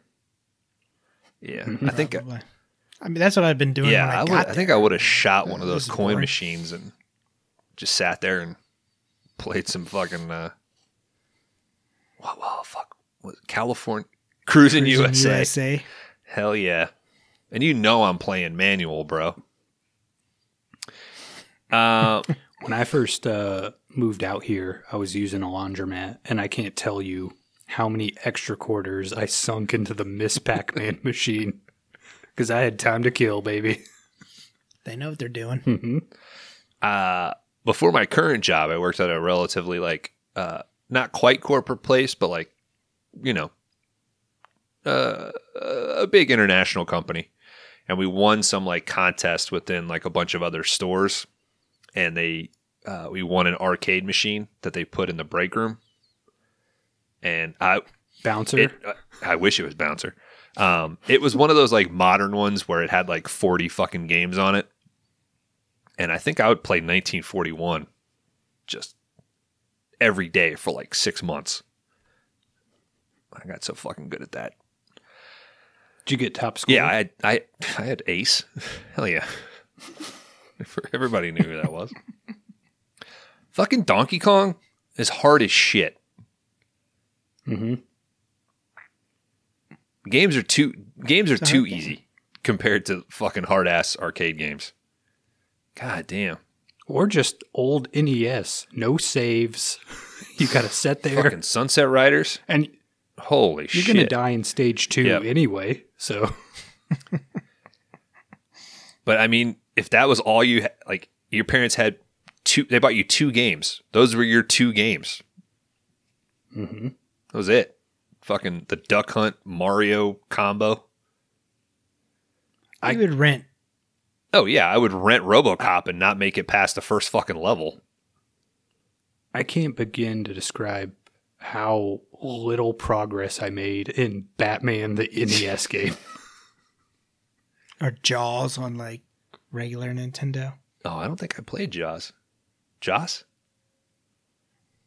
Joe's? Josh? Jose. Ha! Bringing it back. Yeah, guys, Stoop's fucking dead, man. This is a bummer. Bummer, man. Belinda shows up. Thank God Lucy's still around. Yep. Thank God Lucy's going to make it. Belinda shows up. She's with James and the gang. This is where like James is like kind of reasonable. He's like, you guys did your thing. We showed up with the guns, like fucking fights outside. Do whatever the fuck you want, but we're leaving. Belinda's like, where's Stoop? Where's Stoop? Kind of freak out a little bit. It's night now. They go outside. We got a hell. They do find a giant tarp that was left in one of the machines that they can cover his corpse with. They do take a moment and do that. What? She covered her grandma as well. They head outside, multiple people, all these guns apparently that James's gang had, and yet there's still a guy with a fucking lacrosse stick. Mm-hmm. And What's he gonna is do with that? front and center, just in the shit. Some of these dudes had football pads on, like hard hats. I mean, I get that. I get the hard hat and the football pads, but the lacrosse stick, dude. I mean, maybe he was a fucking championship lacrosse player, and that's his weapon of choice, I guess. Sling these fucking balls, they're gonna fucking feel it. Yeah, I guess I would always, I would bet on bullet versus lacrosse ball. I'm just, call me crazy. Yeah, I don't even know if there was a ball in it. No. Yeah.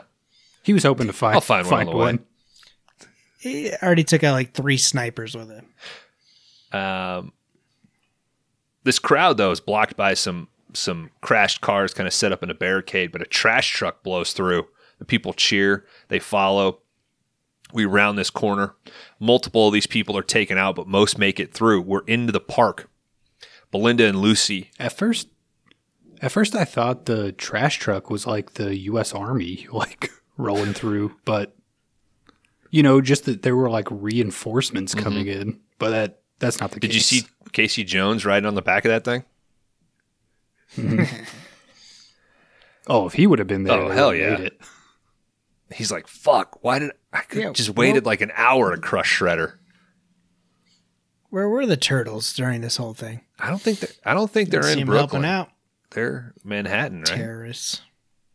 Dude, you team up Casey Jones and Paul Kersey. It's the 2-man army you need to take New York back. Throw the Warriors in there. They'll be all right. I guess they're Coney Island, though. You calling me a punker? All right, they make it into the park. They're running through. It looks fucking great right here. Lucy's tackled by an insurgent, but she shoots him. She meets back up with Belinda. They're trying to make their way through. They're switching out guns on the way. They're running through fucking play sets and swing sets. They're helping those that they can. Lucy picks up some grenades. They use these to make it to a gate. They're stuck behind these trees. There's some insurgents and like a Humvee. There's like 6 or 7 guys here. Her and Belinda both throw grenades. This allows them to make it into this gate. They meet up with James. The helicopters are right there, he yells. We get an explosion just next to Lucy. She's hit with some shrapnel. Belinda gets shot. Lucy comes back. She picks up a riot shield, and this looks fucking cool. She's kind of crouched down, holding this riot shield, taking shots. She manages to get some cover on Belinda. Not much she can do here. She says, I'm just going to drag you. So she drops the riot shield. She starts dragging Belinda, makes it a few feet, immediately shot in the head. Belinda cries out over Lucy's body. She does do when she's got that riot shield up, there's like 2 guys in the distance, and she takes them both out with a pistol. Like, she's become a marksman during the course of this movie. And she's missing a finger. Mm-hmm. It's fucking awesome. Belinda cries out over Lucy's body. She gets dragged away by some bystanders. They make it. Camera tilts up. We see the chaos that now ensues throughout New York City. That was Bushwick. Dan, let's jump right into that research, baby. All right, guys, not much here. Released January 21st, 2017 at Sundance. Made its premiere there. Oh, I'm surprised Bones didn't watch it in the Louis Vuitton theater. I had my Batista mask on. I couldn't find a budget anywhere, but it had a box office comeback of $67K. So apparently it did get a theatrical release. I bet it cost more than $60,000 to make. That's like one theater, right? I mean, that's what it made at Sundance. This ticket sales. It probably played there hoping to get some better distribution, and why the fuck? Okay, whatever. This has Lionsgate written all over it, man. Mm-hmm. This has Netflix written all over it. I can see that too. Just like a. I think this would have done great on Netflix at the time. I looked at some stuff and it said that some of the reviews I read on Letterboxd, they said they watched it on Netflix. So. I'm sure it was there at some point. They did have an actress connected to it before Brittany Snow. I don't know what happened to that, but apparently she couldn't do it or didn't want to do it, and then Brittany Snow replaced her. Most of the movie was shot in Ridgewood, Queens, not Bushwick. What? Start the movie over, dude. And that's about it. The the film playing on the TV whenever they go visit Belinda is the director's short films. Because I was kind of looking at that too, like, what the hell? And if you notice on the cover, they have an American flag in the background. 6 stars are crossed out to represent the states that have succeeded. And that's all I got. I don't know. I think I would say, like, let's get some more to succeed so we get a more balanced flag, right? Like, the word is secede. Yeah. Secede? Succession.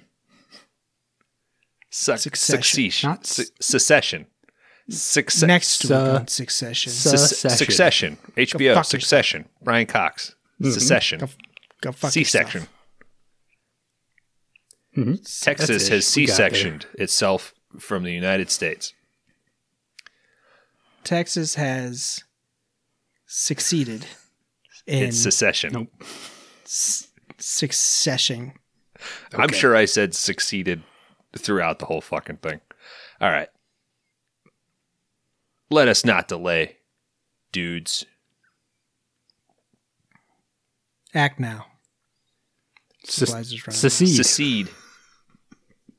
Secede yourself from your desk, go into the bathroom, and write down your score on a piece of TP, because it's time to play.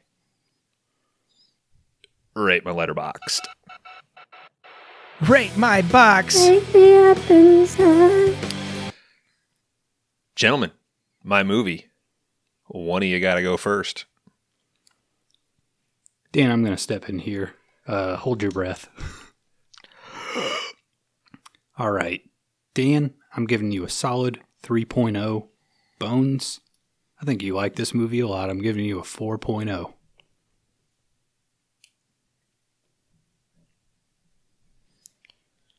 Cron Howard, I'm giving you a solid 3.0. Bones, I'm giving you a solid 3.5. Sorry, Dan. I believe the letterboxd is 2.5. Yes, sir.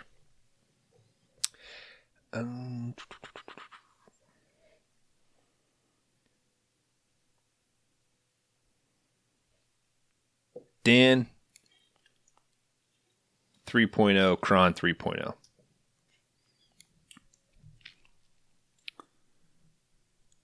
All right, dudes. Bushwick. I do think this movie is pretty creative.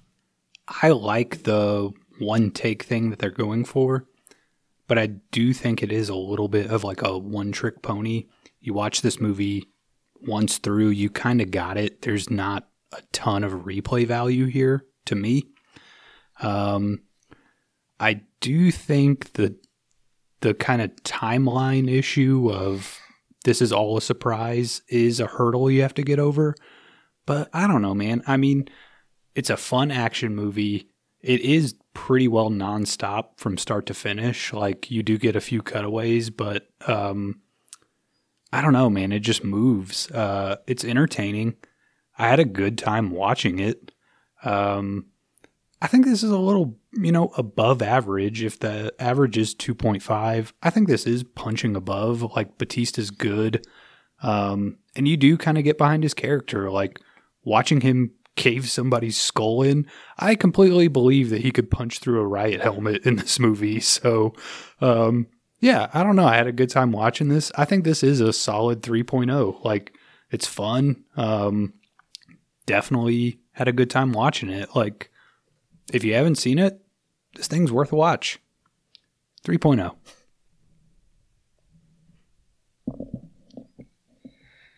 All right, guys.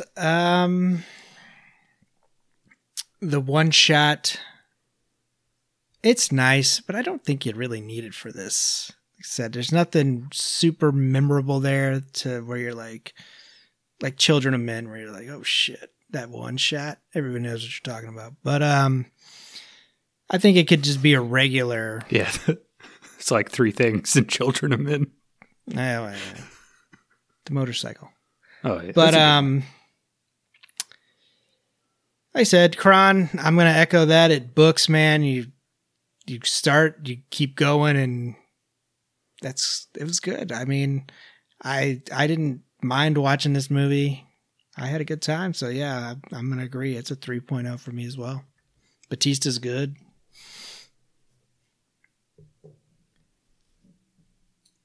No complaints. Fellas, I did an initial watch on this prior to locking it in as my selection. Started it. Thought, let me watch a little bit. Kind of maybe do the Kron Last Seduction treatment. Let me watch a little bit, see how it plays. It was like 11:30. That can come back to bite you. It was 11:30.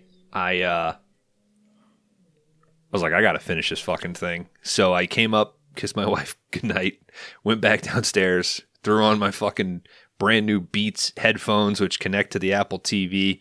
Yeah, that's right. I said it. Brewster's Millions. And was absolutely engaged with this. And thought, I don't know, I think this might be too good for the podcast. Decided, nah, fuck it. I want to get Batista in here and try to get some redemption for Army of the Dead. This thing absolutely books. Batista is good. I think he's great in this movie. I think Brittany Snow is good. The movie accomplishes what it sets out to do with a limited budget. I really like how engaged the Steadicam continuous shots feel, even with the seams. I loved it. I loved this movie. I do think it has a little bit of like Kron said, this could be something where, you watch it once, it was good, and you move on. It's got the one or two digital explosions, which can take you out of it. But I think if I can see past the seams and the transitions, I can see past those. As far as story, I think there's a lot of growth here. I mean, we even talked about like Lucy goes from not knowing what the fuck is going on and loses a finger, loses a grandmother, loses a boyfriend, and is leading people at the end of this. And ultimately, I'm listening to the David Milch audiobook right now, and he goes on a lot about like story and character, and like a giant thing for that is like sacrifice of self. And we see that with both of our characters. It does end on kind of a downer, but I think it suits the story because you are talking about a snapshot of, 2 hours in this neighborhood. And statistically, these people wouldn't make it. But they still had growth within that. Batista gets some relief in that fucking laundromat and goes to take a piss, probably feeling better about himself than he had since the loss of his child and his wife. This is a 4.5, man. I want this to be reflected as high as possible. I want people to watch it. If you don't like it, you don't like it. But I 2.5 is egregiously low. I think people are being way too hard on this. 4.5.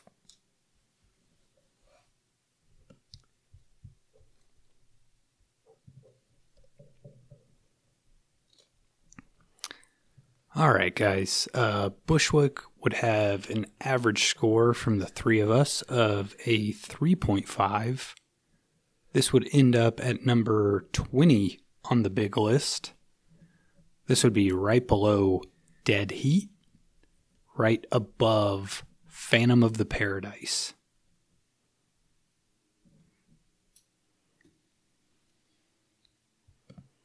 Please watch Bushwick. Please pay 99 cents and rent Bushwick. It's the one time I'm telling you not to watch something on Tubi. Karan, you ready for Rate My Letterboxd scores? Absolutely. Dan got a 1. I got a 2. You got a 1.5.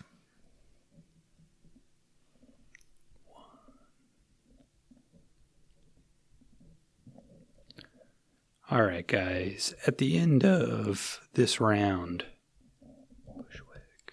at the end of this round, I would have a score of 11. Bones, you would be at an 11.5. And Dan, bringing up the rear with a 10. I would say still anybody's game. We got 3 episodes left. Fucking rigged. Well, with that, let's not delay. In the spirit of Bushwick, we're going to keep pushing this fucking thing along. We'll come back. It's new round time, baby. No, we have to do... I always forget. Do we? Am I the one that always forgets? Pretty much. Pretty much. Dan? Bones. Go ahead. Calm down. I'll go first. Okay. Sorry, I'm all worked up. You know what? I'm going to say Mary Bushwick, just to get a few more eyes on it. I do think it's worth a watch. fuck Ninja 3 The Domination and cover it in V8 juice before you do. And I guess that leaves kill for Dark Angel, but very much a reluctant kill. I thought all 3 movies in this category were pretty fun, so there you have it. I'm marrying that Dark Angel. I'm fucking that ninja, and I might kill Bushwick, but I don't really want to, though. Definitely marrying Bushwick. Absolutely. And you know what? It's an open relationship. I want everybody to enjoy it. I'm going to fuck Dark Angel, and I'm going to kill Ninja 3. But that's I'm giving it some pain meds and walking away. Kill there. It's pretty close. Even when it's asking you to kill it. I don't want that on my conscience, but. Okay, now can I end the show? Okay. Now's the time. I guess. I'm only slightly hammered. Oh, I didn't tell you guys. In honor of Bushwick, I purposely sought out a Brooklyn Brewing Company. Oh. I don't know if you've ever enjoyed any of their. This is their Pulp Art Hazy IPA. It's getting a little cooler now. I'm sticking mostly with the American Pale Ales, and Schlafly's got a great pale ale. I even reached out to them on Twitter and got a like for pimping that. It's doing pretty well. Nice. Might be time for that Civil Life Brown. Don't know if you guys have ever enjoyed that. Should have warmed me up. That's a good one.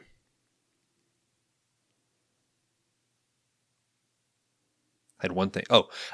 Boneless wings, $1 at Applebee's with the cost of fuck up. any other. Join the Discord. Premium burgers, handmade that's right. burger. Yes, please join the Discord. Our days on Twitter are probably numbered. To be perfectly honest, we don't have that huge of a following. Some people have reached out. We've had some engagement. If you reach out, you send a message. We'll send you a poster. We'll send you some stickers. Yeah, but all the same, just get on the Discord. Yes, if you actually want, that's where we are. Yes. Kron, not so much on we'll Twitter, talk to you. but pretty active on Discord. Pretty good at undercutting anything I say. So if you enjoy that on the show, you'll love it on the Discord. You know what? Let's also hype some of our other buddy shows out there. Nerds, Geeks in the Kitchen Sink. Best Little Horror House in Philly. Philly. Kron was just recently on there talking Castle Freak. Weekly Podcast Massacre. They did a pretty fun show on Lost Boys. Some arguments there on one particular famous child actor, which was pretty fun. Hey, and of Four course. Drafts, put out more episodes, please. I missed the show. Or if they might be busy, so maybe we just need to bring them back again. And maybe they haven't lost the, I don't know. Maybe we'll cover Mr. Baseball, and that'll force Nick to come on.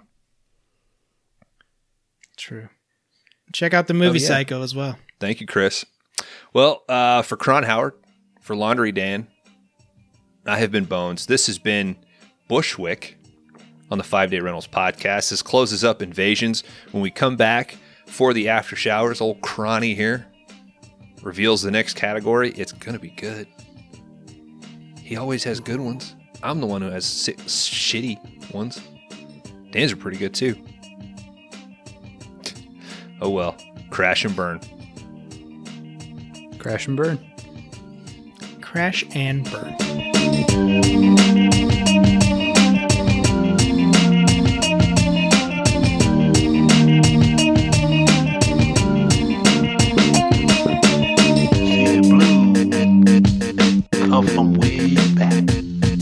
All right, welcome back, everybody, to the 5 Days Rentals podcast. It's that special after shower segment where we're going to find out what we've got in store for the next 3 episodes. We just wrapped up Invasions, brought to us by Laundry Dan. Are you guys ready for this? I love it. I love this. Yeah. Let's do it. All right, guys. I I do have 3 categories left. Dan was trying to talk me down to 2, but it is 3. I thought we cleared this up when we were all standing in my kitchen. Dan is supposed to have 1 less than us, but he admitted that he had made 1 extra category. So I guess he gets 11 in season 1. Because I came back and was like, you were right. I only had 2 left. So now I only have 1 category left. All right, so I've plugged in 1 through 3 on random.org. If you want to know, my actual numbers are 1, 7, and 10. But here we go. 1. Guys, I've been sitting on this category for a while. If you remember, our co-host Bones brought us a category named My Face on the $1 Bill. And I want you to consider this to be a sister category to that, because the name of this category is You Never Rub Another Man's Rhubarb. Guys, this category is dedicated to an 80s and 90s mainstay. I kind of touched on this in the last seduction, but we're jumping into all erotic thrillers in this category. Guys, we're starting out with the one and only Brian De Palma's Body Double. Hell yeah. Not Body Heat, Dan. Don't write it down incorrectly. This is one I've been get that wrong. Brian De Palma did. I've been wanting to talk about it for a while. Don't know if this is available anywhere, but as always, we'll let you guys borrow my personal copy of the film.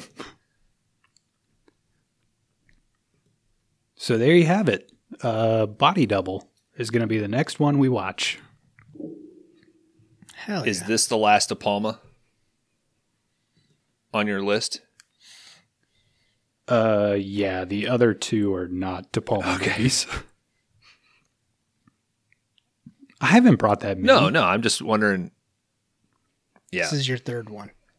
I'm sorry, he's a great director that's put out a lot of quality work. I just started his doc. I'm like, I just got to where he's talking about Mission Impossible. I have an alternate if you don't want to watch Body Double. I've never seen Body Double. I figured it was coming, so I've held on. I'm stoked. You can rent it. Yeah. That's about it. Hell yeah. Well, you can watch my copy. From 1984. Mm-hmm.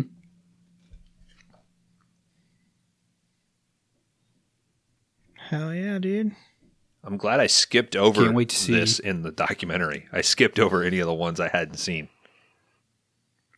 Can't wait to see what you two bring to the table for this erotic thrillers category. I don't bring much here. The stats confirm that.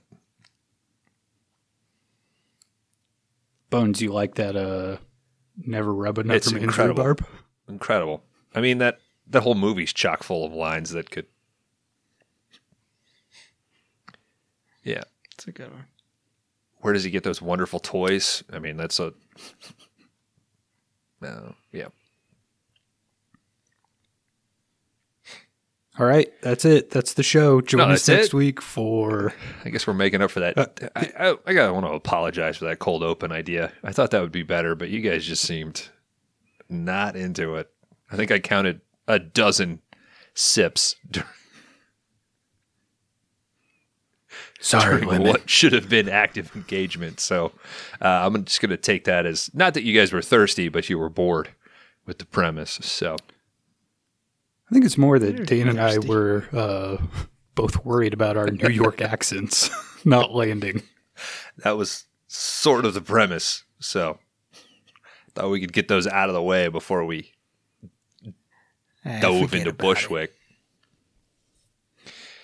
Well, hey, I'm ready. That's the show. We love you. Until next week, Cyberchrist lives. Can't be a stud if you don't eat your grub.